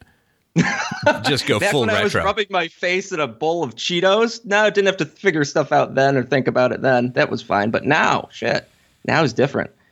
Then he said, this seems to be a relatively recent change. Okay, well, judging at the interviews that I was able to pull up very easily, no, it's really not. And her position seems to be consistent. Then he continued, and it didn't get better. He said, bomb throwing in today's world is dangerous. Freedom of speech is not free. Speech isn't free. It comes with a very high price tag. First, being intellectually honest and intellectually curious. Speech is not free. It comes with another cost, and usually to the other people at the other end of your argument. What? The pen is mightier than the sword, and it can destroy people if your aim is clicks, views, and ratings. Wow. End quote. Does he get croutons with that word salad? Bomb throwing in today's world is dangerous compared to yesterday's world where it wasn't, tomorrow's world where it explodes in flowers and scent. That's so weird. Comes with a very high price tag. Being intellectually honest and intellectually curious? No, that's not the price tag of free speech. Freedom of speech is freedom of speech. You don't have to be intellectually honest and intellectually curious to exercise your freedom of speech. Freedom of speech means you can be an idiot too. Because who's going to determine objectively who's being an idiot and who isn't, right? You may lose points in the free market of ideas, but I don't quite understand what that means. Like, you have to be intellectually honest and intellectually curious in order to exercise your right of free speech, not according to the First Amendment. Well, again, was he being very curious when he was sniping at his employee on Twitter? It didn't strike me as curious. But, the bomb throwing thing is pretty interesting considering, Glenn Beck has been on the camp of, I don't know if he's explicitly called Donald Trump the next Hitler, but he's said brown shirts. And, he's referred to Steve Bannon as he's a frightening, no. He's a terrifying man. It speaks volumes. Bannon is a clear tie to white nationalists. A clear tie. He's built Breitbart as a platform for the alt-right. He's on record saying that. He's on record defining the alt-right. He knows what it is. He's a guy that wants to tear this system down and wants to replace it with a new system. He's a nightmare. And he's the chief advisor to the president of the United States now. Well, he's done a little bit more than orbit the mustachioed orange planet of comparing Donald Trump to Hitler, right? So this is when he was on George Stephanopoulos' show. This was 2016.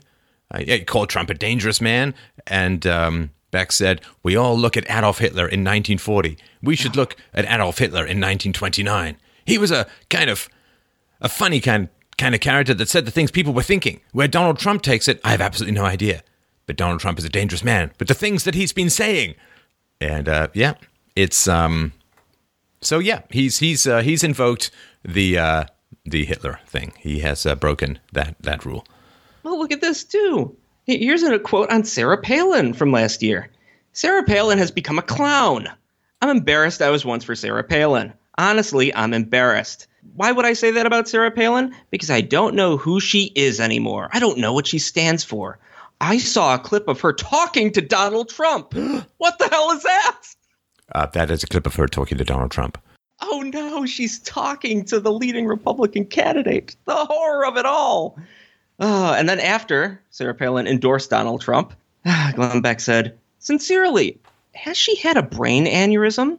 Because I don't know what has happened to her.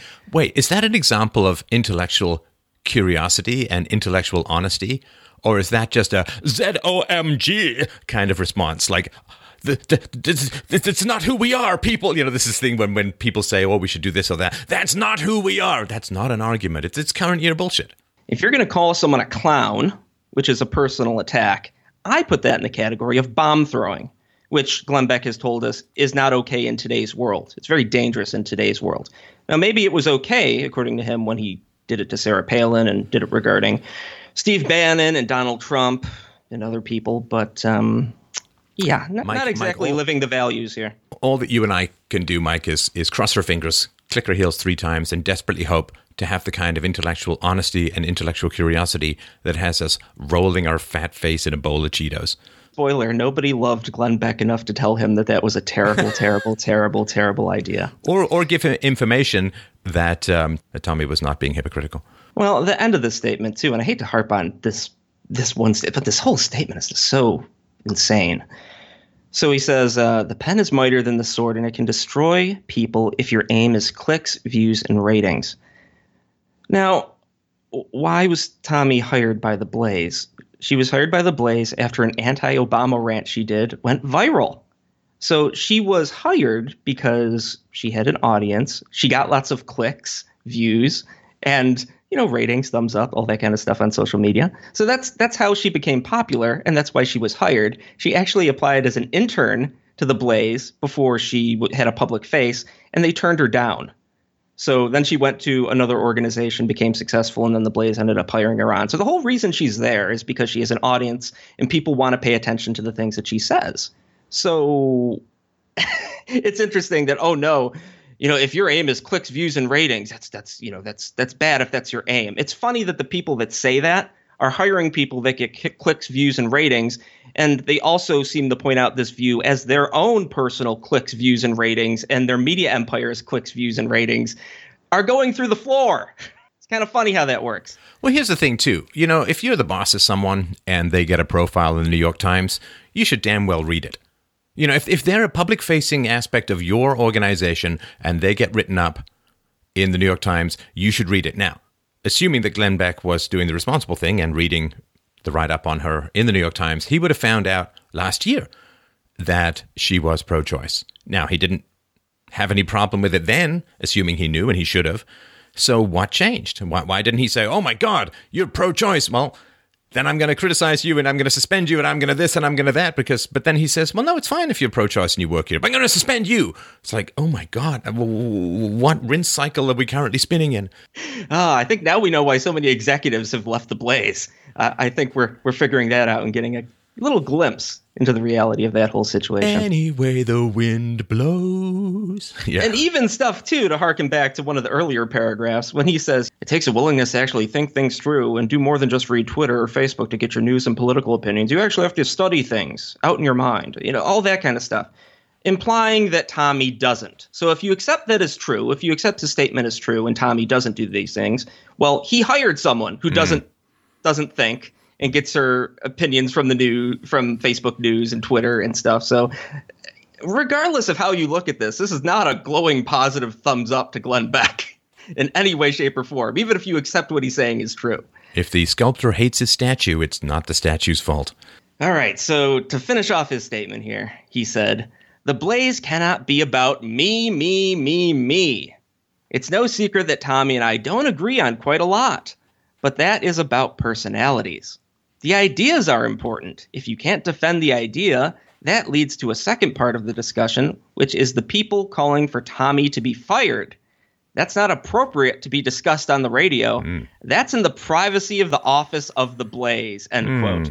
It's not appropriate for it to be discussed on the radio. I'm discussing it on the radio to tell you that it's not appropriate for it to be discussed on the radio. Massive public disagreements about fundamental issues with employees, that's the province of Twitter. Any repercussions of that must be completely private. What? We don't agree on quite a lot, but that is about personalities. We don't agree on... So political opinions are just that, opinions? We're not talking about actual objective arguments that can either be true or false? No, they're personality traits, like being chirpy. Maybe it has to do with the fact that during the election, Tommy, as a supporter of Donald Trump, she wasn't on the bandwagon from the start, but she got there. She was actually called by the president, who thanked her for her fair coverage. Glenn Beck really doesn't like Trump, as the Hitler comparison would kind of point out. And meanwhile, someone that works with him is getting a call from the president of the United States to thank her for the fair coverage. I can imagine that as her star kind of accelerates upwards and his goes through the floor, she's getting a call at 24 from the president thanking her for fair coverage. He's rolling his face in Cheetos and seeing executives flee his company. I think we understand why this is happening and why now it's an issue. A little fun fact is that Tommy's contract appears to be up with the Blaze in September. So here we have someone whose popularity has dramatically increased, and she's going to be a free agent come September. So what does that mean? Does that mean, okay, if she's going to stay with the Blaze, they need to renegotiate a new contract, more popular, more eyeballs? That would mean more money. She's going to go out to the free market. Is she going to stay with the Blaze? Is she going to stay with someone who snipes with her on Twitter? I'd imagine not. So could this be viewed as someone trying to undercut and diminish the value of someone who is going to be leaving the network in the near future? You could certainly look at it that way. I don't think you'd be nuts for looking at it that way. And, we'll see if this 1 week suspension, we'll see if she's back in the chair on Monday doing her show, or if this is something that's going to lead to her leaving long before September. But again, my whole thing is you have disagreements. You both work for the same network. It's not like you have time to fill on your shows. Devote an entire show to debating this issue. I would listen to that. I think that would be interesting. There't certainly important arguments to be made on both sides of that debate regarding the government involvement in trying to stop abortion. It's a discussion that can happen, and there's reasonable points to be made on all sides. So, okay, have that debate. But no, we're going to suspend you because, I want to be challenged. Well, and just to update you, if you haven't checked things in the last 30 seconds, he actually did pivot to insanely pro-Trump. This is from the 16th of March, 2017. I don't know what happened on the 17th or the 15th because he seems to live in a bit of a blur of the now. But he said, I am so pro-Trump right now. That's after he was reading the proposed spending cuts that came out of Donald Trump's administration. So it's I just want to keep people updated on where the rotating ambulance light is right now. I don't know if that's consistent or that was just after the budget. Trump cut some funding for a Woodrow Wilson Foundation. I forget exactly what it was, but his co-host said like, "Oh, that's a signal for you, Glenn. That's a signal because you really don't like Woodrow Wilson." It's an and they said it as a olive joke. branch sent out just for you. It's a dog whistle. And I'm sure they were saying that jokingly, but Yeah. just the fact that they were joking about that. It's like, I don't think Donald Trump wants Glenn Beck's support. I don't think he wants Glenn Beck anywhere near him. It seems that most people in the conservative movement don't want Glenn Beck anywhere near them because everything he touches seems to fall to crap. So there's that. And, someone is getting phone calls thanking them for their coverage. Well, Glenn Beck gets to sit down with Samantha Bee. I mean, that's the thing, too. Glenn Beck went on the whole apology tour, talking to lots of liberals about how, oh, man, we need to sit down and have a discussion. You can watch the thing he did with Samantha Bee, which is it's pretty revolting. We're not having a debate where he sits down with someone that works for the same company as him to discuss an issue that there's legitimate arguments on both sides. But he'll sit down with Samantha Bee because, liberal virtue signaling. That's the only thing you can say. It's all virtue signaling. Well, next we move to, it's not a story from this week, but it's probably the biggest story that has not been covered by hardly anyone.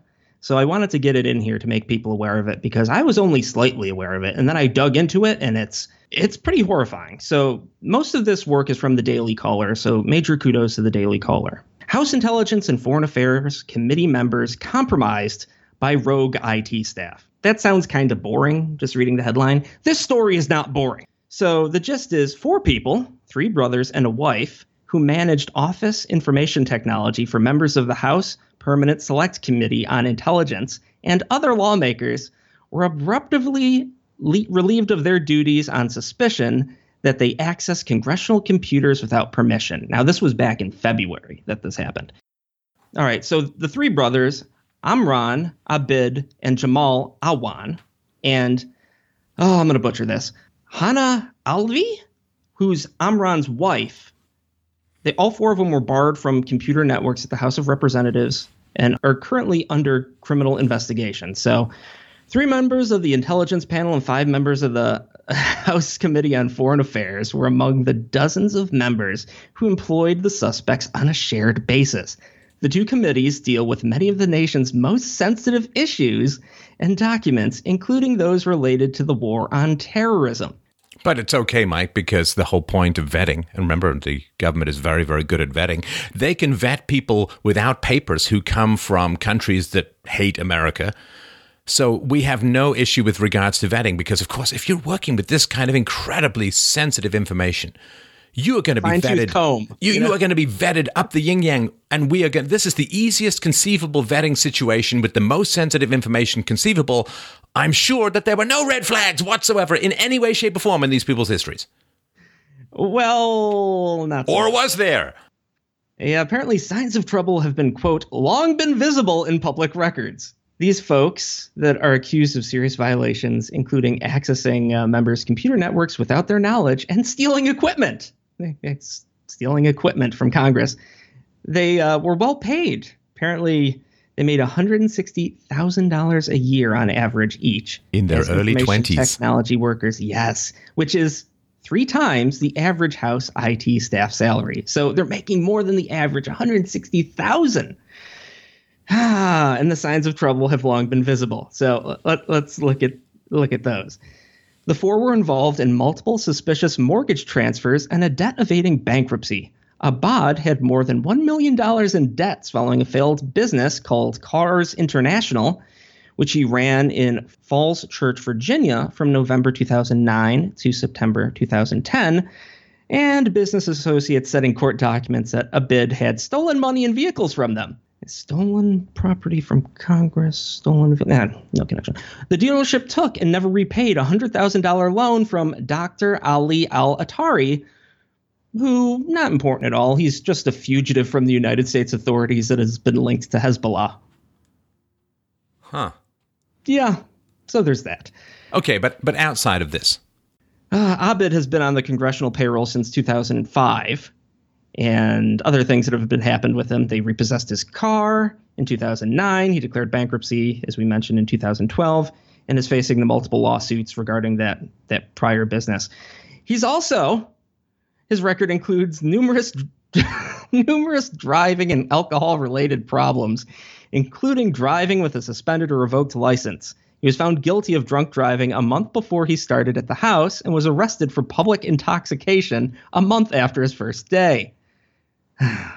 Now, Amran, who's another of the brothers, has also been convicted of driving offenses serious enough to rise to the level of criminal misdemeanors, as well as using an illegal radar detection and driving an unregistered vehicle. Now, unusual real estate deals seem to be the more notable bond between the four. So, Hani Alvari, whose name I'm assuredly butchering, is Amran's wife. She bought 2 homes in 2008, including one that all of the brothers had been associated with at one time. So in November 2016, she sold the home to the youngest brother, Jamal, who's also involved in this, who was only 22 at the time, for $620,000. The transaction capitalized on increasing Washington, D.C. real estate appraisals, netting her $150,000. Well, almost all the costs were incurred to the bank, and Jamal put almost no money down. So people were like, how did this happen? Then Alvari's husband, Amran, also owned a house in Springfield, which he put in his father's name in 2008. Abid, who's another of the brothers, later claimed in bankruptcy that the house was his. And Alvari has also taken out multiple second mortgages. Can I add one more? Please do, Steph. The brothers allegedly kept their stepmom in, quote, captivity, end quote, to access offshore cash. I'll just, we'll put the links, of course. You can just go and explore this stuff yourself. Just, wear a crash helmet, a hazmat suit, and plug your nose. Just have a look. So it seems that this was not great vetting. I'm not a security expert, but... Going out on a limb. Yeah, I'm going out on a limb. Hey, this is your babysitter. Do you feel like having this person be your babysitter? If not, I'm not sure giving them access to highly sensitive and secretive information about the war on terror is a really great idea. No, Steph. Now, come on. Some Democrats haven't terminated their connection to the four, including, this name sounds familiar, Debbie Wasserman Schultz. Who was she again? Oh, yeah. Formerly ran the DNC, had to resign in disgrace. In the tank for Hillary Clinton. Rigged the election for Hillary against Bernie Sanders. Right. Debbie Wasserman Schultz and Gregory Meeks have stood by them as far as employing them. Now, Meeks is of New York and said although they had access to his data, he'd seen no evidence that they were doing anything that was nefarious, like steal or hack, and they were being unfairly picked on. Why, Steph? For being Muslim. Yeah, no question. It's phobias of some kind or another, right? Amran and his wife are personal friends of Debbie Wasserman Schultz. She refused to fire him, even though he's actually banned from the House network. And she actually circumvented this ban by bringing him on as an advisor. Now, again, I'm no theologian, but if you are a Muslim and you are arrested for drunken driving, seems that doesn't make you a very committed theologian within your religion. Good point. So this is what you were referring to earlier. The staffers allegedly held their stepmother in captivity with violent threats and a plan to use her to access money stashed away in the Middle East. Days before the U.S. Capitol Police told House members 3 Pakistani brothers who ran their computer networks may have stolen congressional data, their stepmother had called Fairfax County, Virginia police to say that the Democratic staffers were keeping her from her husband's deathbed. A relative described the woman's life as being completely controlled by the brothers for months while they schemed to take their father's life insurance. The brothers, who as IT professionals for Congress could read House members' emails, allegedly used wiretapping devices on their own stepmother and threatened to abduct loved ones in Pakistan if she didn't give them access to money stowed away in that country. This is from the officer's report. The woman called police after her stepchildren were denying her access to her husband of 8 years, who's currently hospitalized. I made contact with her stepson, who responded to location, was obviously upset with the situation. He stated he has full power of attorney over his father and produced an unsigned, undated document as proof. He refused to disclose his father's location. And then the father died days later. So the stepmother never got to see their father before he died. Wow. And this is this is Keystone Cops with flamethrowers. There are some people who have made the case that Democrats can't be trusted with national security, and this is this is one indication that this may be the case. I mean, it is truly, truly mental. Now, how do we know this later part? Well, it's because a relative came forward and said that, members of Congress have been downplaying the brothers' potential crimes and limited investigation to the Capitol Police, who really lack the ability to investigate cyber breaches and all this kind of stuff. And despite naming the brothers as suspects, they haven't even arrested them. So this relative says, I am fighting to protect the country. These are very bad people. If they're not digging deep into it, who knows what's been compromised that they don't know has been compromised and the consequences of that. I mean, it doesn't take long to think of how far-reaching those consequences are. So, all right, moving on now, we have a BBC article to the United Kingdom where rape victims are to get a pretrial recorded interview option, which, let me just translate that. It means rape victims, if this goes through, won't have to face the person they're accusing in court. So plans to allow alleged rape victims to avoid cross-examination in front of the accused are being brought forward, the Justice Secretary said. Liz Truss said victims of sexual assault will be able to pre-record their testimony. And speaking to the Sunday Times, she said, schemes in 3 cities showed the system had led to a higher level of early guilty pleas. It reduces the level of trauma for the victim. I want to see that be the standard offer in those cases, and that will give more victims confidence to come forward. See, I just want to stop everyone right here. Mm-hmm. This is called the presumption of guilt. Yes. She's already calling these women victims when the whole point of a goddamn trial is to figure out whether the accusations are true or not, or at least provable or not. So calling them victims ahead of time is the presumption of guilt. And, human beings struggled for thousands of years and millions of people died in order to establish a basic principle called the presumption of innocence. If we switch that over to the presumption of guilt, well, people died and suffered for nothing. But Steph, the victims commissioner, in other news, they have a victims commissioner, said, victims have not asked to become a victim of crime, and so I am pleased that the government is strengthening the support available to them in the courtroom. The entire reason there's a trial is because we do not know if they are a victim. We do not know if the person they've accused is guilty.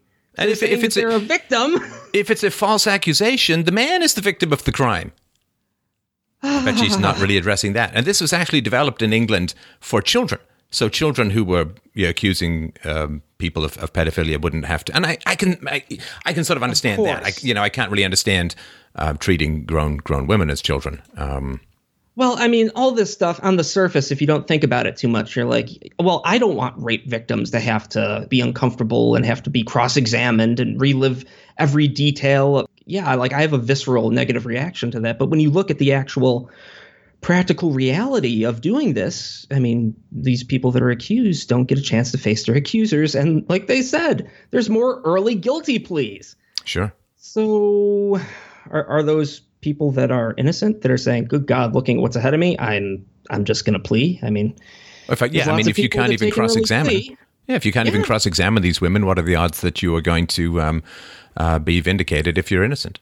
Let's say the stereotypical situation here. You have a crying woman on the stand and, a white male sitting as the accused. I mean, the sympathy strings are already being pulled, and it's going to be difficult for people to put their emotions to the side and just look at the facts of the case. And now you have a situation where, the accused lawyer can't even cross-examine and dig into. Oftentimes, what they're looking for here is past sexual issues, credibility issues. Have there been false accusations in the past? Is there a track record of this kind of behavior?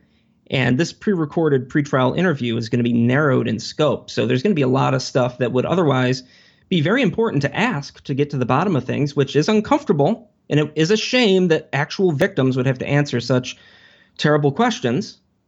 But in order to get to the bottom of it and actually have a fair trial, it's necessary. This stuff won't be asked. So, like they said, more early guilty pleas. It's a pretty scary thought. And James Cox, the founder of accused.me.uk, seemed to agree and said, If you are a wholly innocent victim of someone trying to frame you, you will not welcome these changes because they will increase the chances that you will be wrongly convicted. Yep. And the chairwoman of the Criminal Law Solicitors Association said that taped interviews before trial would not take into account real-time developments and said this may be a step too far. So yeah, I mean, before trial, you do your due diligence and research. When are they recording the interview? Then you have to submit your questions, get them approved, actually get them asked. I mean, there's a whole bunch of issues with this that make it a lot harder for people that are accused to defend themselves. Well, and of course, the way to solve this in a positive, just, and proactive way is to make sure that false accusers are punished to the full extent of the law. Mm-hmm. Because if people are afraid of coming forward with false accusations, then the likelihood, it doesn't change the presumption of innocence, but the likelihood of false accusations proliferating is going to be lower. So but of course, real feminists, for people who really care about women, will want false accusers. And there has been quite a few of those in the media lately. They will want false accusers prosecuted to the full extent of the law to make sure that women don't try and use this, or men for that matter, as some sort of a weapon to get back in some sort of bunny boiler way at an ex or some man who rejected them or some woman who rejected them. And that's the best way to not need this kind of stuff. But as long as you're allowing false accusers to get away with things, as long as you're hiding the information about the number of false accusers, which is not tiny, then you're going to end up with these kinds of escalations. But this is the fragmentation. It's treating women differently than men. And I thought the whole point was to make the genders equal. But I guess that was naive. Yeah, this is certainly one of those stories that really tugs at the heartstrings, but you actually dig into the logic of it and see the effect that it'll have. And innocent until proven guilty is one of the most important things in any kind of free society. And when that gets eroded or cheapened or taken away to any extent, it damages the country as a whole. Much like with if you don't have consequences for voting illegally, well, guess what? You're going to get people that vote illegally. If you don't have consequences for people that make false accusations, you're going to get more false accusations, just as day follows night. We'll see what happens. But yeah, if you are falsely accused in the United Kingdom, it looks like things are going to get worse for you in the very near future. Stay safe. Now, this is one of the more sick stories of the week. 2 suspects reportedly in the United States allegedly raped and sodomized a 14-year-old Maryland high school student on Thursday after trapping her in a bathroom stall during the school day. The young victim was allegedly orally, anally, and vaginally raped. The suspects, prosecutors said that 17-year-old Jose Mantao, originally from El Salvador, has arrived in the United States as of 8 months ago. But whether or not he was an illegal alien was not immediately known. So you have someone from El Salvador, but they don't have his specific information as of yet. 18-year-old suspect, Henry Sanchez Montayan, has an active pending alien removal case against him in the federal judicial system. He had arrived in the U.S. 7 months ago from Guatemala. Now, despite his age, 17-year-old and then an 18-year-old, they were allowed to enroll as freshmen in Rockville High School. Now, I'm going to read. This is one of those. I'm just going to read it because I think people need to hear it. The police transcript. It's a little long and it's pretty graphic. So, Steph, is there anything you want to say before I do a deep dive into this uncomfortable reading? Yeah, just feel free. We'll put links to skip this in the video. So if it's difficult for you, we understand, and just skip past it. But no, go ahead. All right. Victim A was in the school hallways when she met with 2 other students later identified as Montano and Sanchez Milian. Victim A knew Montano as a friend and did not know Sanchez Milian personally. Montano and Victim A engaged in a conversation, and Montano asked Victim A for a hug. Then Montano slapped her butt and asked her to come with him as his friend, Sanchez Milian. They were walking near a gym area when they passed by the bathroom. Montano asked Victim A for sex, which she refused. Montano asked again, more persistently, and pushed Victim A into the boys' bathroom. Montano then pushed Victim A into the one bathroom stall with a door. Sanchez Milian came in and left. Victim A was holding a sink to avoid going into the bathroom when Montano grabbed her hand and pulled her into the stall. Montano pushed victim A into the corner of the stall and kissed her neck. Montano then unzipped victim A's top and pulled out her breasts to play with them. Victim A again told Montano to stop. Sanchez Milian then came into the stall. Montano unbuckled victim A's pants and pulled it down. Montano pressed his body against victim A. Victim A tried to push Montano off. Montano grabbed victim A's arms and turned her around. Montano bent victim A over the toilet. Victim A again said to stop. Montano and Sanchez Milian spoke to each other in Spanish. Then Sanchez Milian sat in front of victim A on the toilet with his penis pulled out. Sanchez Milian forced his penis inside victim A's mouth and forced oral sex. Victim A tried to lift up, but Sanchez Milian held the back of victim A's head. During the same time, Montano attempted to force anal intercourse with victim A. Victim A felt Montano's penis against her butt and felt pain. Victim A cried out in pain. Sanchez Milian told victim A to calm down. Montano then forced vaginal intercourse with victim A from behind. Montano pulled victim A's hands behind her back. Montano also grabbed her breasts. Montano moved faster. Victim A was able to lift her head to say stop. Montano replied that he was almost there. Montano took a deep breath and stopped. Once Montano pulled his penis from victim A's vagina, Montano and Sanchez Milian switched positions. Montano sat down on a toilet in front of victim A.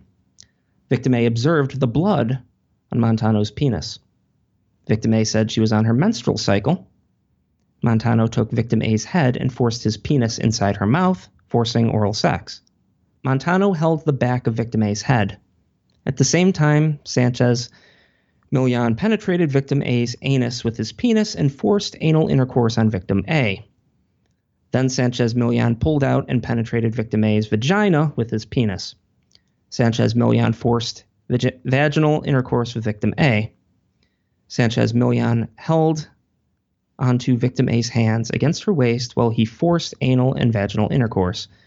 Victim A repeatedly said to stop. They heard the door. Sanchez Milian left, and Montano told victim A to be quiet. Montano also put his hand over victim A's mouth to keep her quiet. Sanchez Milian returned. Montano and Sanchez Milian again talked to each other in Spanish. Sanchez Milian gave victim A his jacket to put over her head. They act like, quote, bodyguards and walk out of the bathroom. Then Montano and Sanchez Milian leave. Victim A enter girl's bathroom. When victim A exited the girl's bathroom, she saw Montano and Sanchez Milian returning towards her. Victim A dropped Sanchez Milian's jacket on a railing and left the area to go to class, where she told staff. So that's the police report on this incident. And on March 16th, Montano was interviewed by police, which at time he denied having any sexual contact with victim A. He said that they went into the bathroom to tell jokes. Then a forensic specialist processed the bathroom, and suspected blood that may be mixed with male fluid was found. And just Sanchez Milian's lawyer told the Washington Post, he said, based on everything we know, we think he's innocent. This appears to have been a consensual encounter. But the prosecutors are, of course, citing injuries suffered by the victim as evidence of a most serious sexual assault.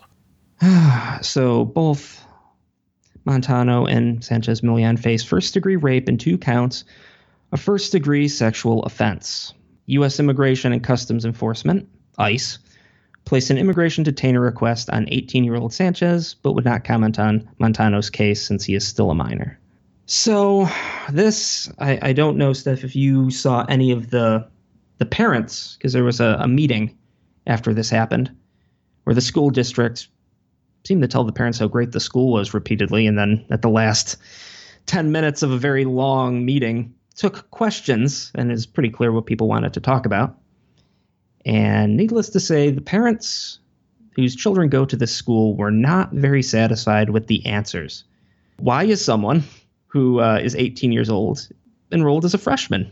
Why is someone who, one of these individuals we know is not in the country legally, the other, it's suspected, why are they allowed to enroll in school if there's actually information out where they're looking for them, let alone why are they allowed to enroll? So lots of parents were hit really hard after this situation, and it's something that should give anyone that puts their children in any school, especially public schools, a real pause. Because this is one of those, I'm sure the parents of this child thought that kind of thing could never happen to my child, and then before you know it, there's a police report, and it's one of the biggest stories in the country.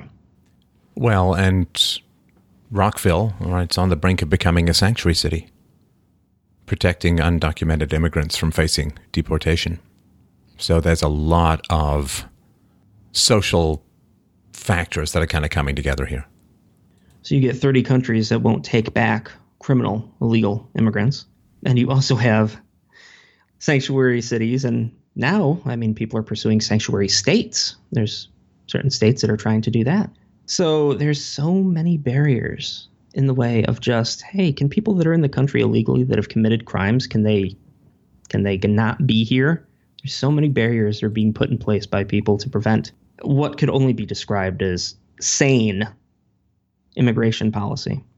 Yeah, and it's, we talked about this with Jason Richwine, and people should check out his thesis. It's very important to understand this kind of stuff. But as Jason Richwine points out, that the average IQ among Hispanic immigrants is lower, significantly lower, and there is a sweet spot around criminality of around IQ 85. And these are just basic realities that need to be dealt with by anyone who cares about anything.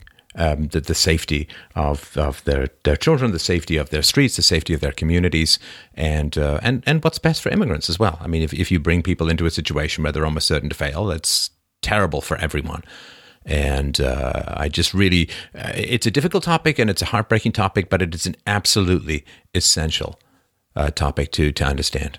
And we will put a link to his thesis below, which is readable and has a lot of information in it about IQ and is well worth going through. All right, well, our last story today, which it's not exactly more positive, but it certainly is interesting. The 9/11 families are suing Saudi Arabia, accusing the U.S. ally of complicity in the 9/11 terrorist attacks. So this is from Pix 11 New York, which had the exclusive first. In a stunning lawsuit seeking to hold Saudi Arabia accountable for 9/11, the families of 800 victims have filed a lawsuit accusing the Saudis of complicity in the worst terrorist attacks on American soil. The legal action, filed in federal court in Manhattan, details a scenario of involvement by Saudi officials who are said to have aided some of the hijackers before the attacks. 15 of the 19 hijackers were Saudi nationals, and 3 of them had previously worked for the kingdom. The document details how officials from Saudi embassies supported hijackers Salam al-Hazmi and Khalid al-Malhari 18 months before 9/11. The officials allegedly helped them find apartments, learn English, and obtain credit cards and cash.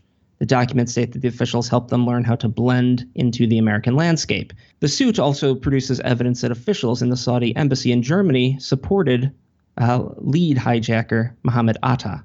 It claims that a Saudi official was in the same hotel in Virginia with several hijackers the night before the attacks. Now, many of these revelations in the lawsuit are culled from the findings of an FBI investigation into the terrorist attacks, and the lawsuit asserts that the Saudi royals, who had for years been trying to curry favor with fundamentalists to avoid losing power, were aware of the funds from Saudi charities that were being funneled to al-Qaeda. Interesting element of this is Presidents George W. Bush and Barack Obama had resisted efforts to hold Saudi Arabia accountable.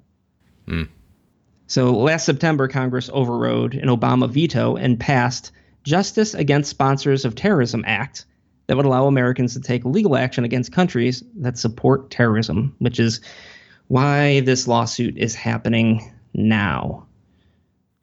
This is back to WikiLeaks from 2010, right?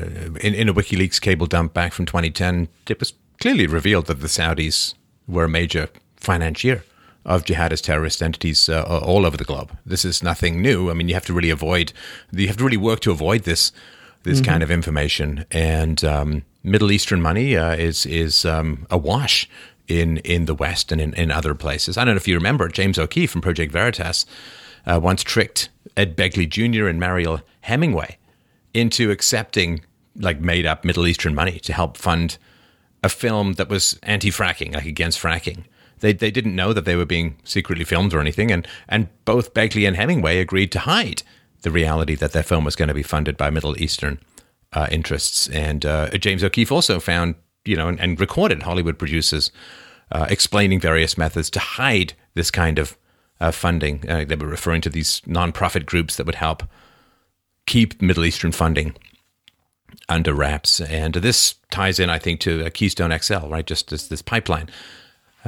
You have to use oil in a modern economy until we come up with something better, and you can either get your oil domestically or you can get it from the Middle East. And if you get oil from the Middle East, you're handing money to a bunch of theocratic authoritarian governments that, at least in the case of the Saudis, have been shown to be funding some very questionable groups around the world. And this goes back to many of the disasters that came out of the Second World War, because it was the British and American interest to a large degree that discovered and developed oil in the Middle East and ran the companies there. And then after the West was weakened by the Second World War, the Middle Eastern governments took over and nationalized, so to speak, the oil. And then a bunch of environmental groups popped up and began paralyzing the capacity for the West to use its own oil resources. And some of these groups, it's certainly theoretically possible, and there have been some indications that some Middle Eastern money is funding certain aspects of environmentalism, which makes sense, right? They don't want the West to develop its own oil resources so that they can continue to take Western money in return for shipping oil overseas. But given that oil is going to be used, you want it to be produced locally rather than produced in a distant way, because pipes are safer than seagoing vessels when it comes to shipping oil. And so, yeah, there is an anti-fracking movement. There have been some sources from Middle East oil money. So, there's a lot to say that's positive about environmentalism, but in certain areas they're just useful idiots for theocratic jerks to make sure that the West doesn't develop any kind of self-sufficiency in oil, so that we can continue to pour money into these regimes, who then use it for sometimes pretty nefarious purposes. So I'm a big fan of local oil production, because the alternative is pretty horrendous. Well, we can't go through the segment without, of course, speculating as to the $25 million that Hillary Clinton got from Saudi Arabia. If there was no ties and no problems, why would you stand in the way? And the only way you'd stand in the way is if there were ties, and there would be. It's a clear way to disprove a conspiracy theory if that were the case. Yeah, so you just look at Hillary Clinton getting so much money from the Saudis, and look at what past presidents have done, and you have to wonder. You have to wonder.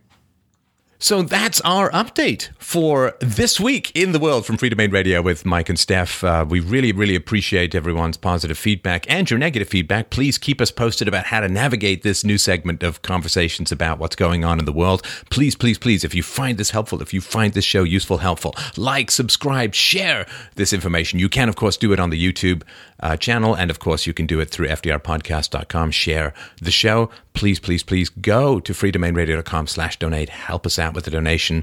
Monthly is the best, or you can do a one-time. You don't need a PayPal account. You can just do it through a credit card, or you take Bitcoins or bank cards or whatever. Please, freedomainradio.com/donate. Don't forget to follow me on Twitter at Stefan Molyneux. And last but not least, if you've got some shopping to do, you can use our affiliate link. It costs you nothing and throws a few pennies our way at fdrurl.com/Amazon. So thanks everyone so much for listening. Let us know what you think, and we'll talk to you soon.